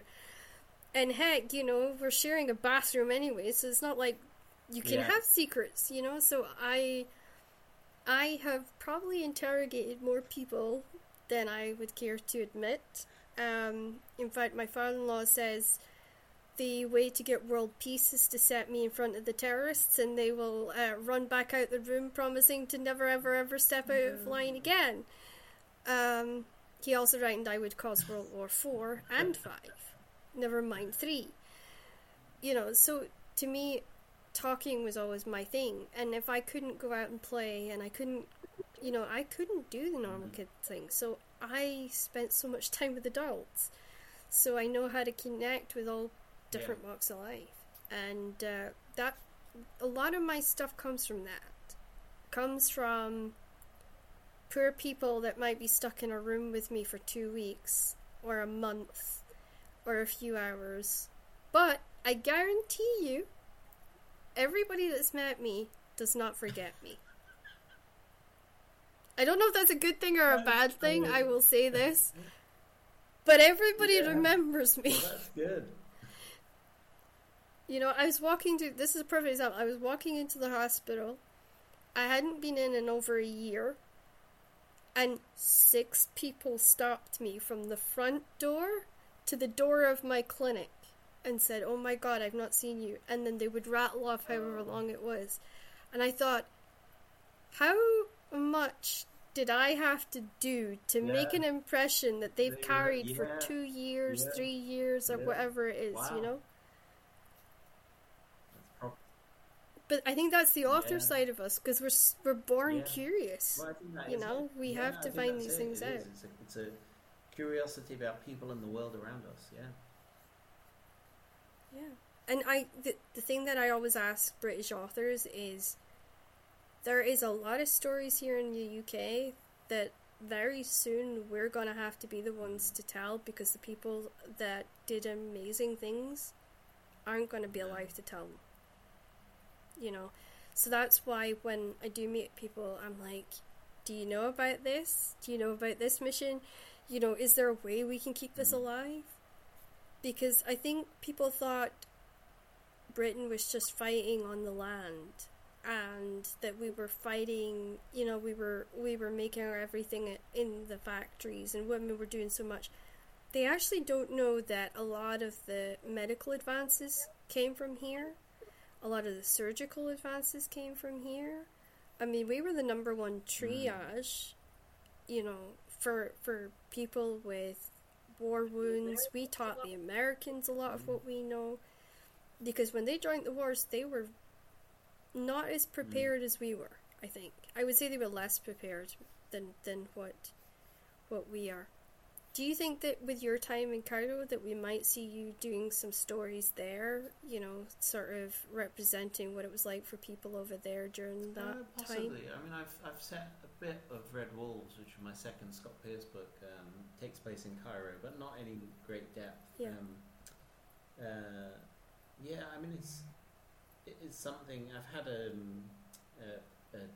TV producer approached me before to say, you know, would you like to, you know, could you do a series based in Cairo, historical, looking at the rise of Nasser and Sadat and of course, Mubarak and everything. Because it was a huge change for them. Massive, and you know, my family, my family were dispossessed, so they were a very wealthy family. My great grandparents were extremely wealthy, and they had everything seized by Nasser. So in our family, it's been a mixed. You get people who have very strong opinions one way or another, whether the revolution was a good thing or a bad thing. So that sounds like a story coming from you. I think you could do that justice, and maybe let people see a different side of it. It's a fascinating part of the world, and obviously it was a huge nexus point for the CIA. You know, British and American intelligence were very active in Cairo, of course, in the sort of late 40s and early 50s. So, and beyond, obviously, it became a very key strategic city. So, possibly. At the moment, you know. And there was a lot of spy stuff that went on during that time in Cairo, because I know from my grandfather, he was a merchant navyman, so he was everywhere. whether it was in Africa or he was in Egypt, or he got around. He wasn't one to sit around and do nothing. And even he said the amount of times they would have a spy on board that they were transporting to Cairo because they were trying to outdo Russia or whatever was incredible. And, to him, he found it magical there because there were so many different people that were in there at any given time. And even now, even though the world's changed quite a bit, a lot of intelligence is actually it's a hotspot for sort of trading different intelligence and talking, because they're less likely to get caught there. It's easier for them to sort of hide that. I don't know if you agree with me. I think absolutely. Sort of historically, it's in a real nexus point, because it's it's Africa. It's where the Middle East meets Europe. It's obviously the kind of, it was the Egypt was the kind of leader in terms of making peace with Israel, and a key sort of strategic partner for America. Obviously, the British and French influence. So historically, it's been an absolutely fascinating place. And whether I'll tackle it at some point or not, I'm not sure. It's there are tons of very interesting personal family stories, and that would be great to exactly, do it. But it is a fascinating. So we'll all have to sit on tenterhooks to see if you take the leap. Sometimes it's good though. Like I always say, it's nice to kind of meet another author that you can spitball with, and you can see if that inspires something out of them. I had one author on. He's a crime writer from England, or he's at the borders between England and Scotland, and he decided that I was such a unique person, and I had gotten his juices flowing, that he actually created a miniature character of myself and stuck it in the book, as a kind of way to say thank you, because he walked away with so many ideas in his mind, and he ended up plotting, he said, for quite a couple of weeks, I think it was, afterwards. So, and I was like, well, to me, what mattered out of that situation was that he went away with some good feelings, and that, the juices to be flowing in the way that they were, so that he could then give something to his readers that was inspiring for him, and it was a joy for him to write and love. So what would you say inspired you to write the genres that, you've put your own voice to? So Pendulum, I think I wrote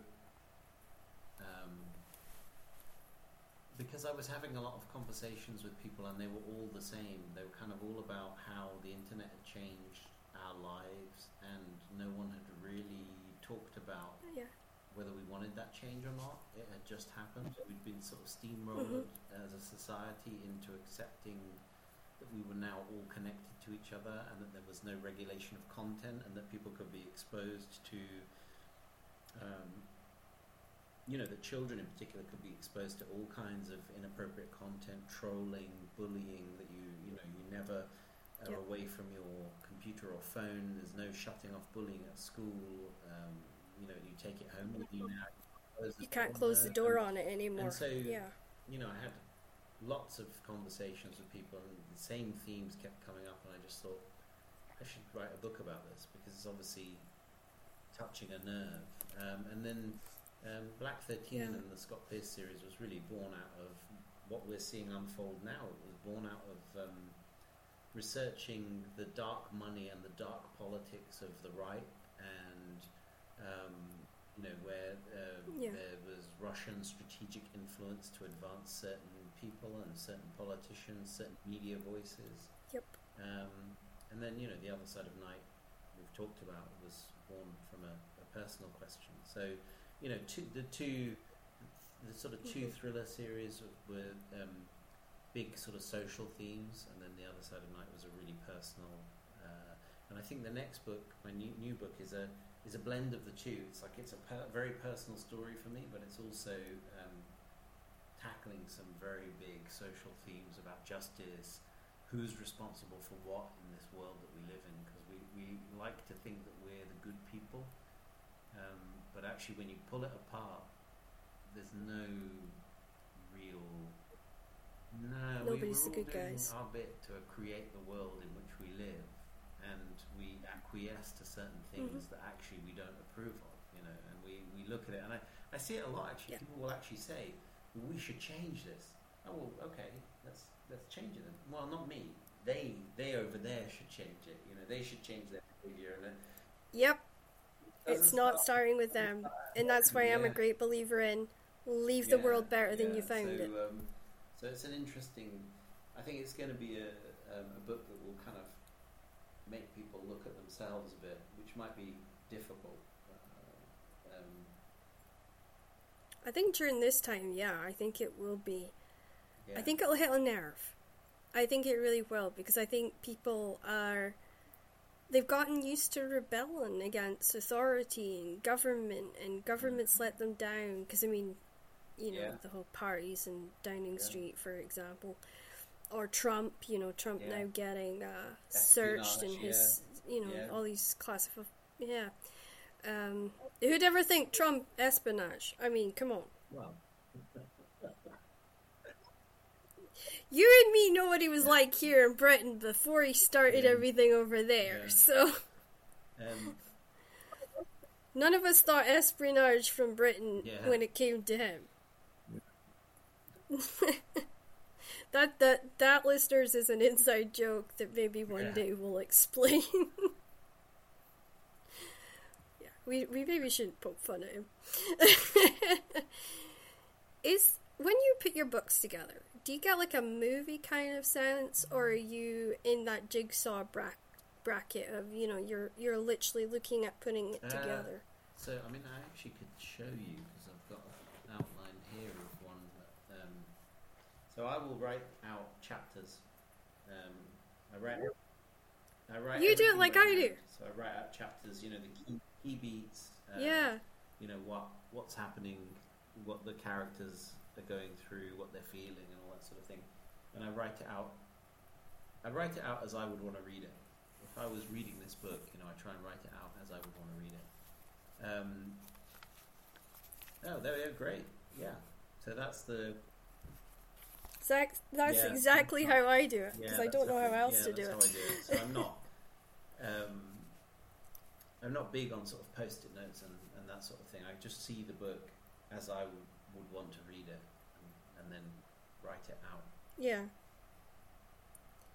I get confused with the people that have like the big whiteboards, and then it's like one color is for one character and another color for another, and I'm thinking, that to me just looks like art, But I get the point of it, because then that way you don't forget the dog's name. But it has to be distracting, standing up all the time and writing that in. Whatever works for you. Whatever works for you to give you the best outcome. Some people hate plotting in advance, and they'll just go seat of the pants. Some people do these huge whiteboards with post-it notes, and other people use index cards, and then there are people like us who write out, chapters, and whatever works for you, whatever you feel most comfortable with. At least with that, though, you can take it anywhere you want. Yeah. If you get stuck, you can at least go back in your notes and say, okay, the last point I was at was there, so I need to get to... It's easier to break it down, I think, in a way, because you're... So you're absolutely right. I mean, for me, this is the best way to work. But I used to write without having an outline, and actually change to having an outline for Black Thirteen, so that was my fourth book. Yeah. And I think it works much better for me. Will I change again? I don't know. But I think whatever works. Because we evolve. It's also what you're comfortable with is going to give you the confidence. That from that ease and that comfort comes confidence to just reach for those higher places. And so, I think whatever works for you, whatever you feel most comfortable with, go with that, and then hopefully you'll get the confidence to go and then push yourself to those better quality. I completely agree. However, the only downside to you and me's plan is when a partner accidentally loses your notebook and you're midway through a book. That's my situation No. right now. Mm-hmm. He didn't just lose the book I'm writing. No, no, no. He lost 30 books in that notepad. Wow. Yeah. Feel sorry for me just a Wow. little bit? Yeah, I do. I when I'm actually working on a book, I have a place where I put all of the finished books because I write the whole book by hand as well. I write Yep. everything by hand. So I have a place where I Yeah. put them. But when I'm working on the book, I carry it round with me all the time, wherever I go. So See, I'm the I bodyguard. was I'm the doing that bodyguard to that too, book. yeah. I will never leave it. So it's like a period of what, 4 or 5 months. I have this thing with me the whole time. Mm-hmm. And my mistake was I fell asleep. He No, picked up the book and he put it somewhere, and we have no never way. been able to find it. Mm-hmm. This is like I was no moving way. house at the time as well. So I have no idea if he's Yeah. lost it in the move or he didn't pack it. So yeah, I have to try and, at some point, I have to try and remember all of it so I can finish it. And of course, I have no idea how Wow. I'm going to do that. But, yeah. This is why I need an office with a door Yeah. that locks so that nothing else goes wrong about. I'll refrain from any comment on that, So but it would traumatize me, I have to say. I think it would Yeah. traumatize most writers. Yeah. So which character for you would you say has stayed with you the most? Like you haven't quite shook That them. I've created Yeah. or somebody else has created? That you've created. I think I really, um, David Asher, the father who writes The Other Side of Night, The Perspective, Yeah. I think is actually, even though he's not the main character in the novel, I think he's an absolutely fascinating character, and what he goes through in the book and where he ends up and everything, I think is Yeah. just He plays I think he plays yeah. a pivotal Yeah. role.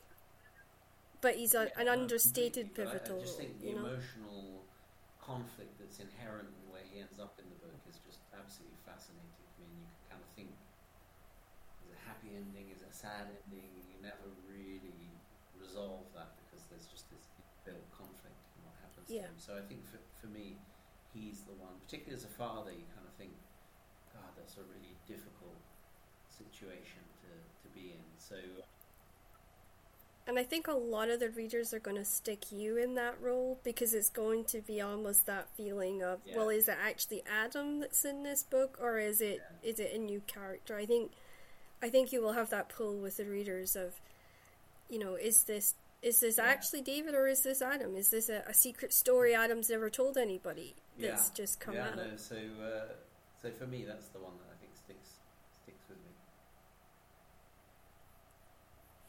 So is there a character you wish you could have written more about? In my books, yeah. Mm-hmm. There's a character from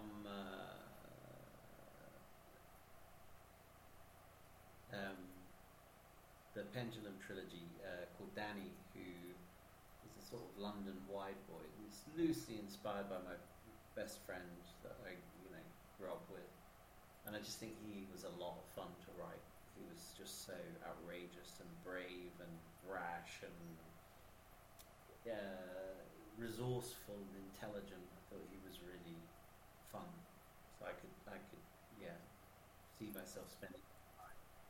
Do you think we'll see more of him Well, I'll in the never say future? never, but at the moment, no. I mean, I've got the next sort of 2-3 books planned out, so I'm stacked, as they say.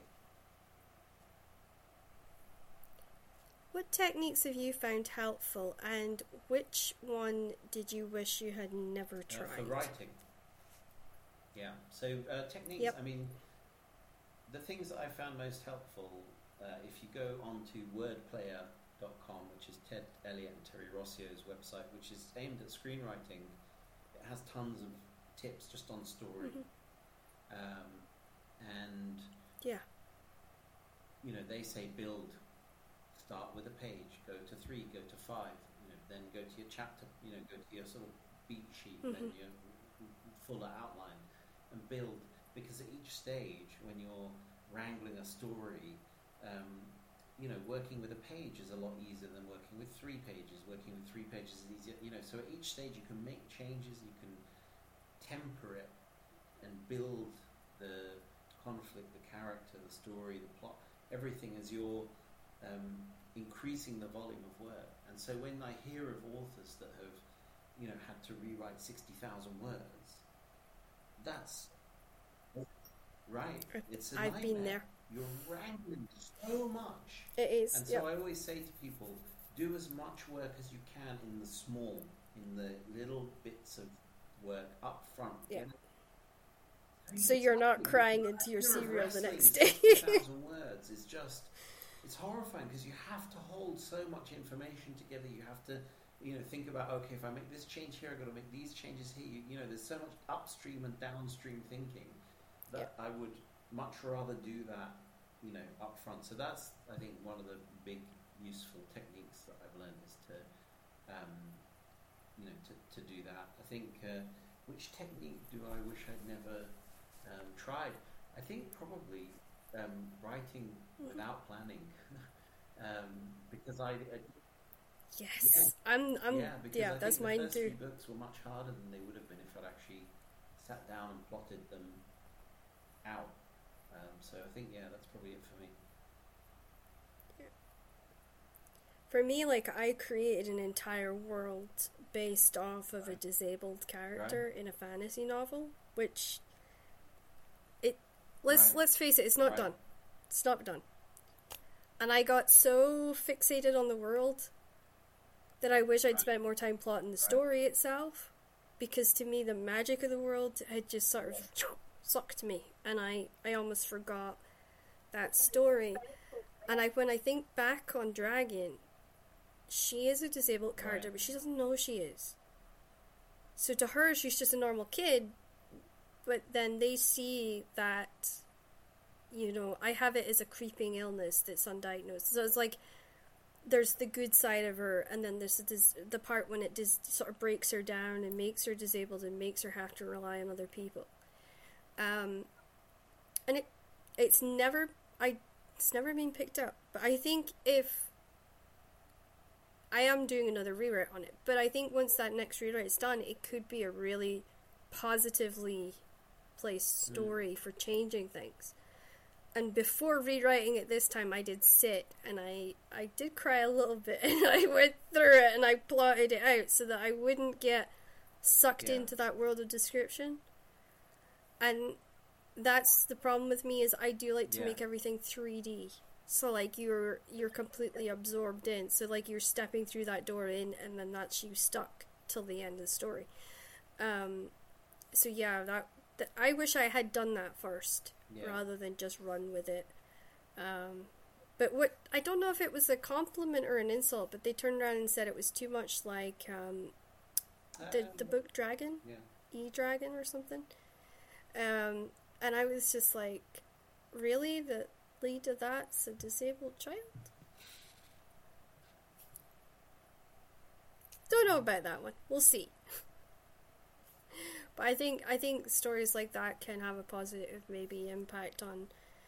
My goal is to reduce bullying for disabled children. So maybe, with that I can achieve a little bit of a step forward. We'll have to wait and see. So moving into the life of Adam, what's the first thing you do when you need to de-stress from editing and writing and life and kids? To de-stress, I actually go to the beach. Yeah. Oh, okay. Even in the cold winter time? Yeah, Oh so yes, I forgot. You'd we moved moved to to some of your Mauritius last year climate. in October. But I also go there to work as well. So, and actually, it's the place I'm most productive because I have no distractions. You just sit there in front of the ocean and write. Um, but yeah, Yeah. that's where I go to de-stress. Either that or I'll go for a run or do some time on the cross trainer and do a bit of exercise. But usually, See, I don't get that. I don't get how that works. Because for me, like, if I'm exercising, my mind's focused on, yeah. really getting in the reps and really getting in the stuff. So for me, it's Oh no, actually stressful to do. Because I get so caught I up in just switch the, off the and whole, just you know, go running or go on the cross trainer or whatever. But usually, yeah, to de-stress, I'll just go to the beach. I love it there. what hobbies do you enjoy? And which ones do you wish you could explore more if you I had love the rock time? climbing, and that's something that we haven't done since we got here. I've been climbing for over 20 years. Absolutely love it. Yeah, with Hopefully ropes. with ropes Yeah, well, and not when you go freestanding. bouldering, you don't use any ropes, but yeah, lead climbing for the higher climbs. And before COVID hit, I was getting quite good.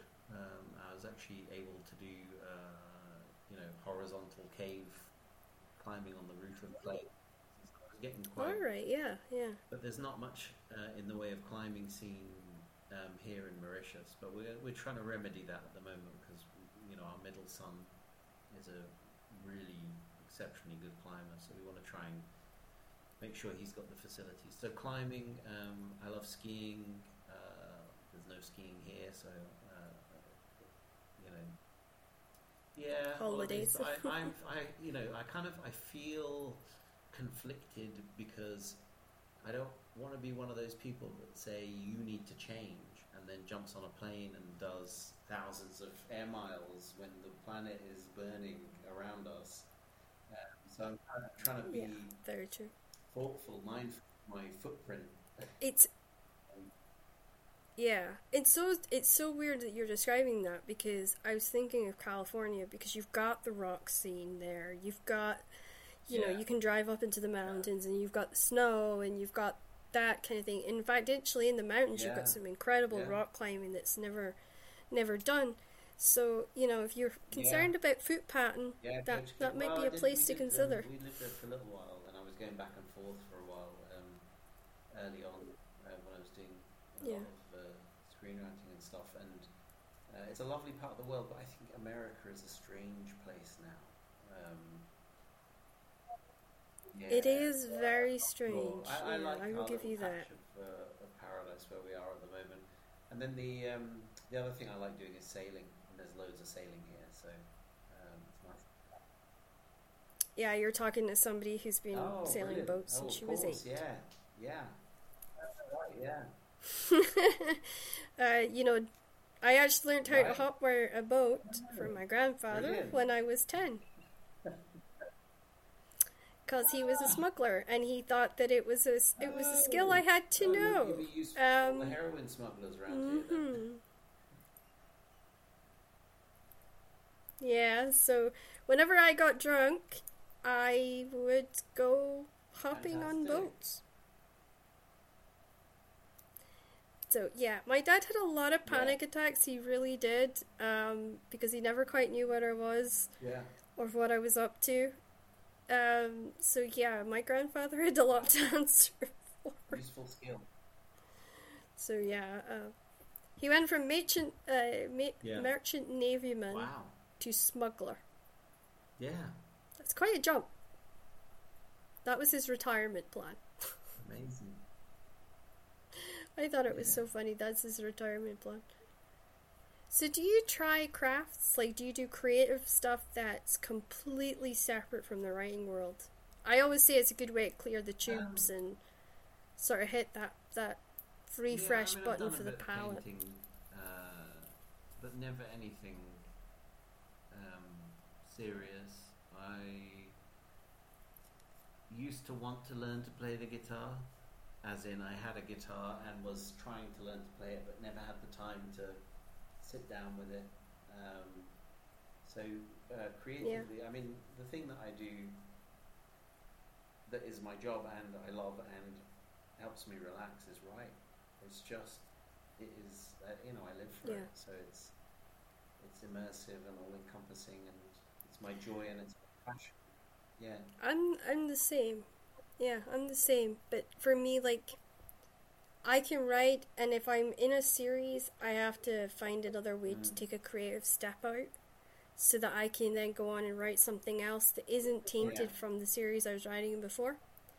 So I'll pick up cross stitch, or I will go and paint something, or I will try to find something else that I can do to just clear the palette and kind of get me into that zone of writing something else.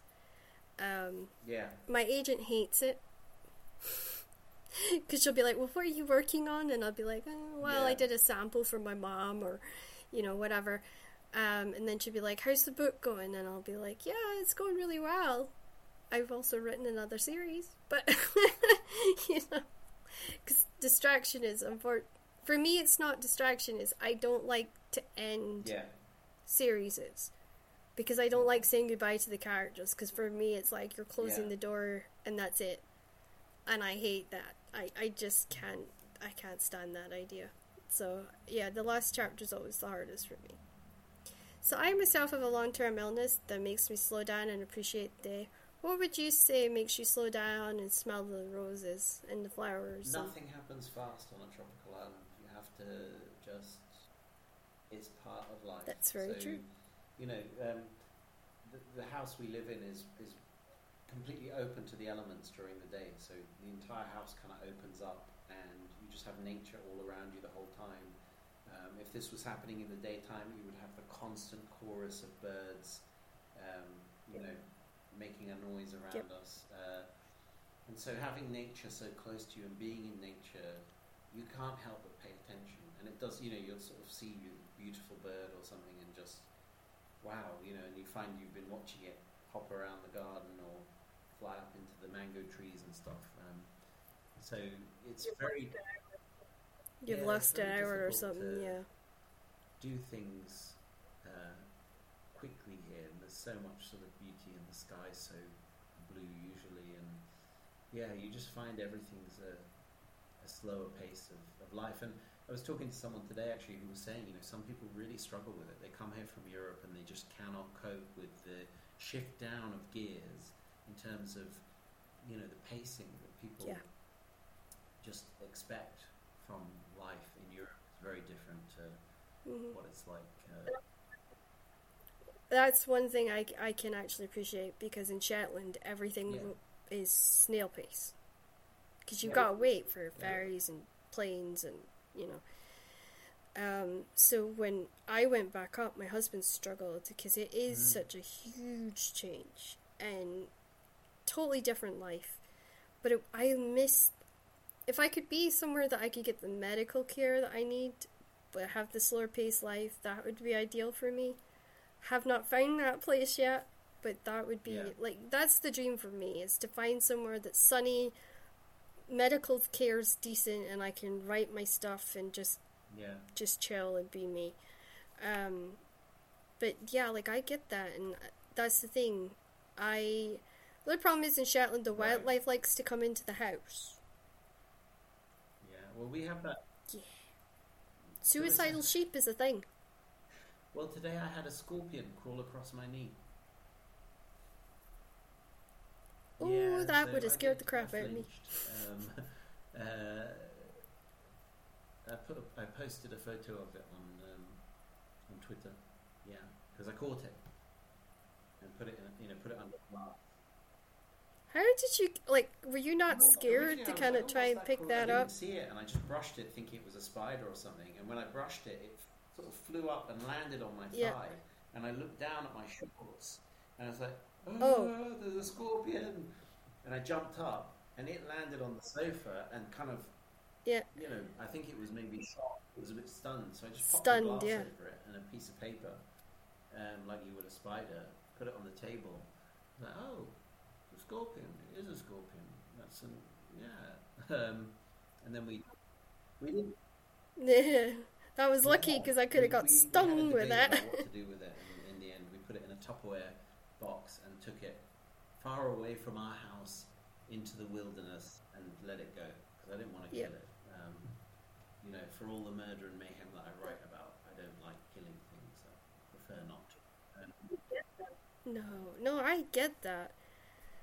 In Shetland, we usually, during the summer, will open all the windows of the house up. And the only problem with that is the birds can't tell what's house and what's not. So you end up, you can leave the house for 5 minutes, come back, and there's 5 sparrows in your living room. But the only problem with that is they crap everywhere. So you gotta try and get them back out without them crapping everywhere. And they usually only want to go out the one window. So there's a lot of closing closing blinds, and it's a nightmare, especially when they fall down the chimney. And then you've got to get them out the fire, but without startling them too much. Yeah, so in fact my parents were away at my wedding, and they came home, and a bird had fallen through the fire, and my dad had left the door open, and it had gotten out into the house, and it had died in the house because it couldn't get out. And it had just, everything had to be cleaned. Yeah, the whole house.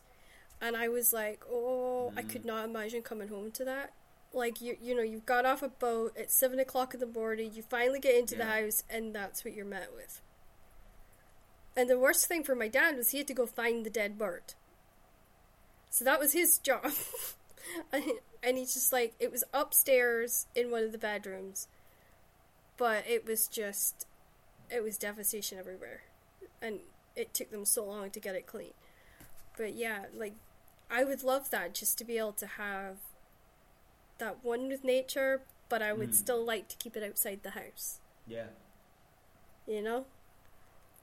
I could almost imagine you trying to chase a bird out the house. They go up into the rafters and then they fly out again. The house is so open, it's hard to describe the kind of it's got these big shutters and they just open up, the walls just open up, so the house is just completely open. It's like just having a roof over you. Wow.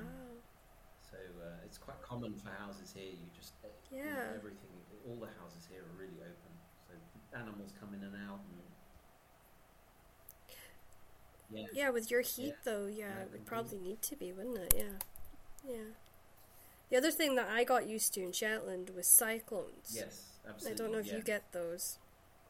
There is nothing more intimidating than seeing one of those coming at you. We had 3 this year. Yeah. Well, I had 6 2 years ago that we could see from the windows, and we had the orcas that came in. Watching them butcher the seals, not my thing.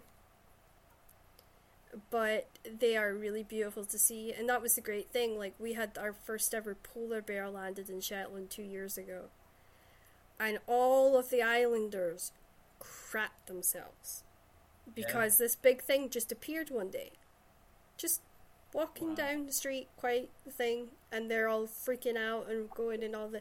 And that's the thing about Shetland; it is so cold, and the winters are so long that you kind of. It makes me appreciate the sun when I get it. So yeah, I love the sound of your place. It does. That's honestly like a dream.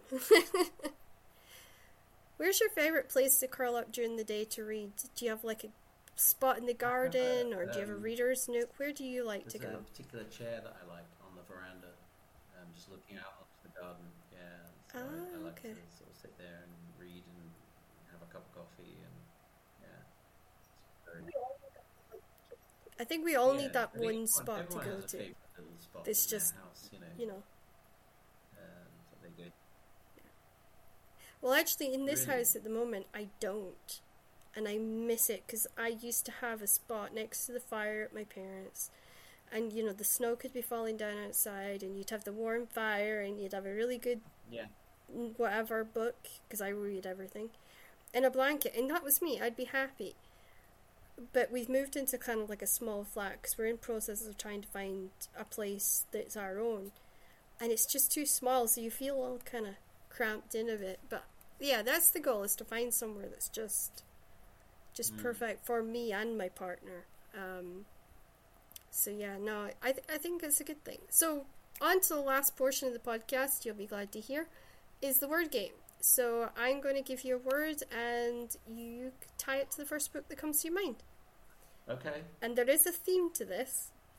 It is where I would imagine meeting you in an ideal writer's world. So for you, I imagined meeting you on an English beach, walking along, and we're having some sort of weird pets and author day, which sounds a bit bizarre, I know, but I could actually imagine us authors taking our pets to something. Our favourite places to go was the beach at Aberdyfi in Wales, and obviously we've got two dogs now, but then we had an English Springer Spaniel, so and we would take him for walks along the beach, and so yeah, absolutely, I can see that happening.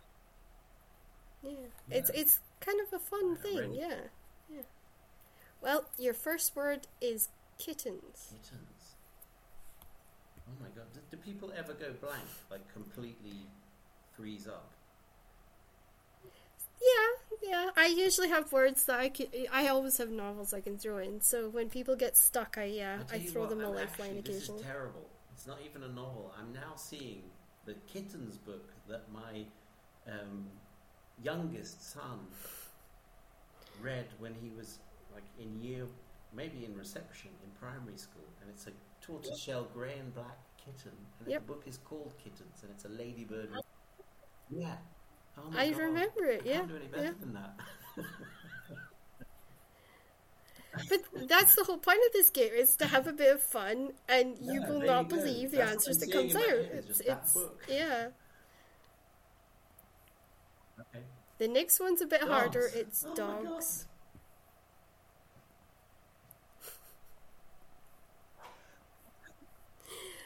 You can see why people actually get nervous about this game now, can't you? That picture of the dog smoking and playing poker, right?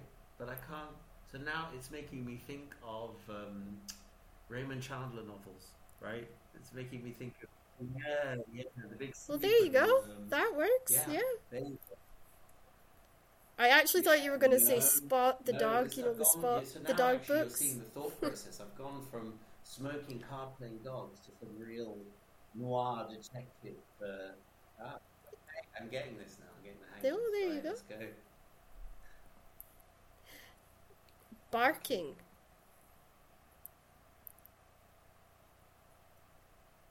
Now this is a crazy one. I'm going to go Last Exit to Brooklyn. And that's okay. That's because I've gone Ellen Barkin, Angelica Houston, and I don't know why, but there we go. Yeah. Well, this is the fun of the game, because you never know what's going to come out, and then you might actually find a book. Yeah. Oh, I've not read that in a really long time. I'm going to go read that, or it's fun that way. Okay, clouds. David Mitchell, Cloud Atlas. Yeah. Really I threw an easy one in there for you. Lapping waves.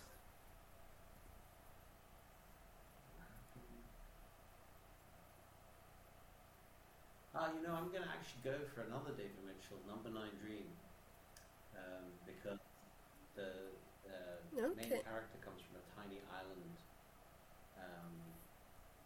off the coast of mainland Japan, and loses his sister to the sea. Right, yeah. So I'm going to go with that, Number 9 Dream. Heartbeats.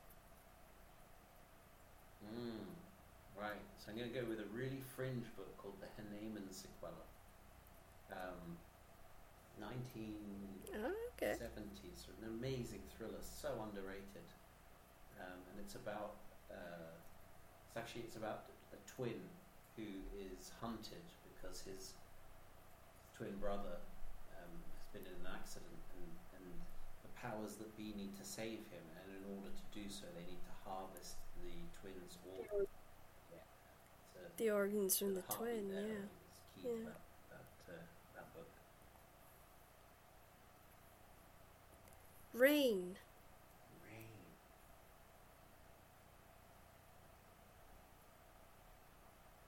So I'm going to go outlandish here. Porn of Prophecy and the whole Belgariad series. Because I'm taking the rain as the Raven King. So I'm cheating. Okay, rather than rain that falls from the sky, right? So okay. But yeah, that was a book that I loved as a teenager.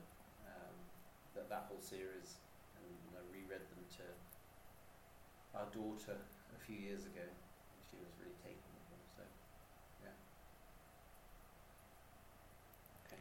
Last word. Thunder.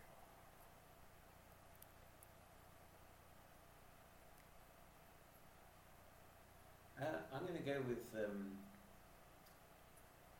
Rage in Harlem, actually. Chester Himes,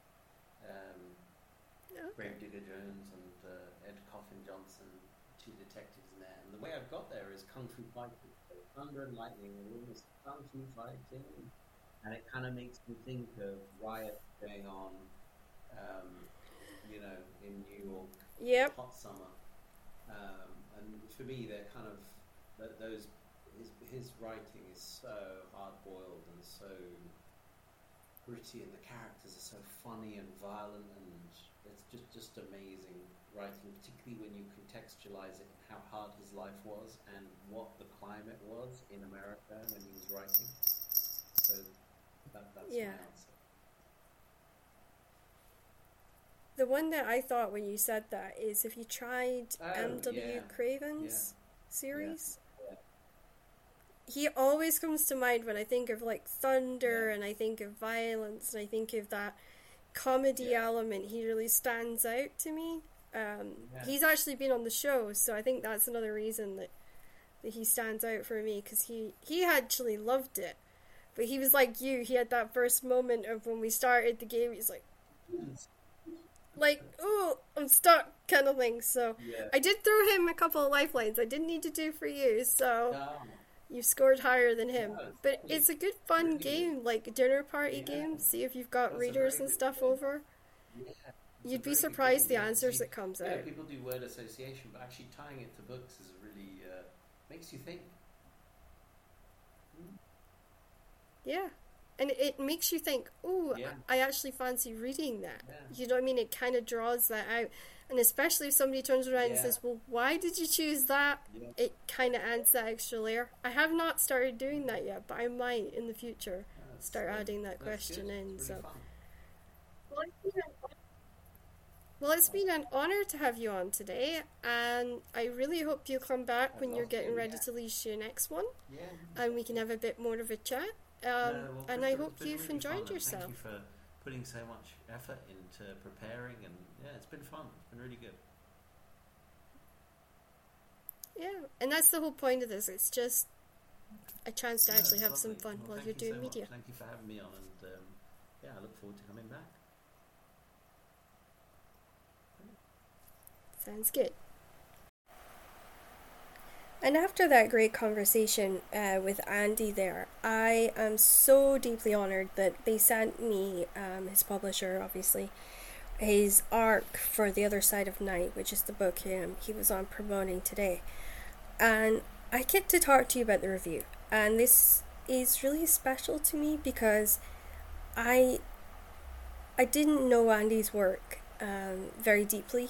I'd seen advertisements for it and it looked really cool. And then I got that opportunity to read his work. And so this is what I thought.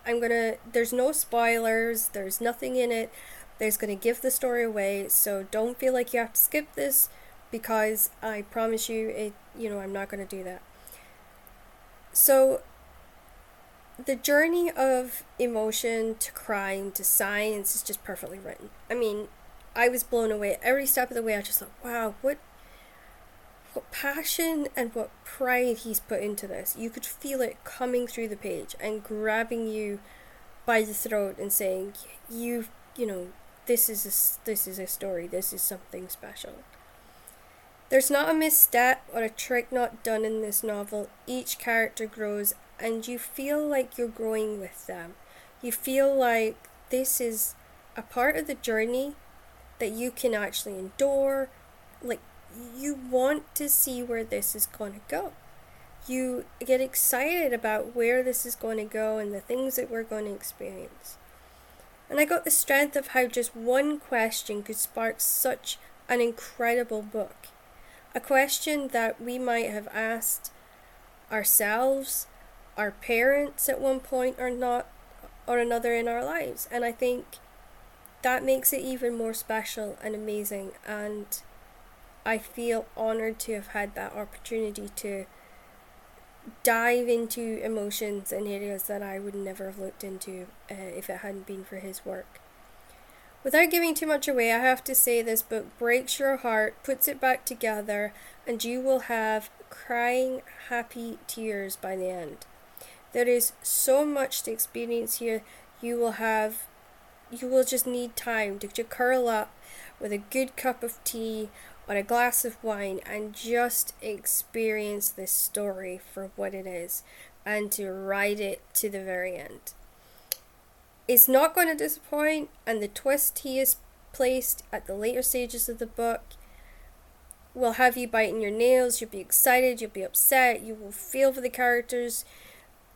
You will just feel like you are on the roller coaster of your life. For me, Adam Hamdy has become the new favourite author I've discovered in 2022, and I can't sing the praises high enough about this book and the hard work that he's poured into it. It is a 5 out of 5 read and a must preach to all friends and family so that they can experience this great wonder. I know I will be, and I'm delighted that I'm able to tell all of you on the podcast today. And his book came out today, so don't delay. Get on Amazon, go to Waterstones website, whatever place you go for books, go there today and get your copy. You will not regret it.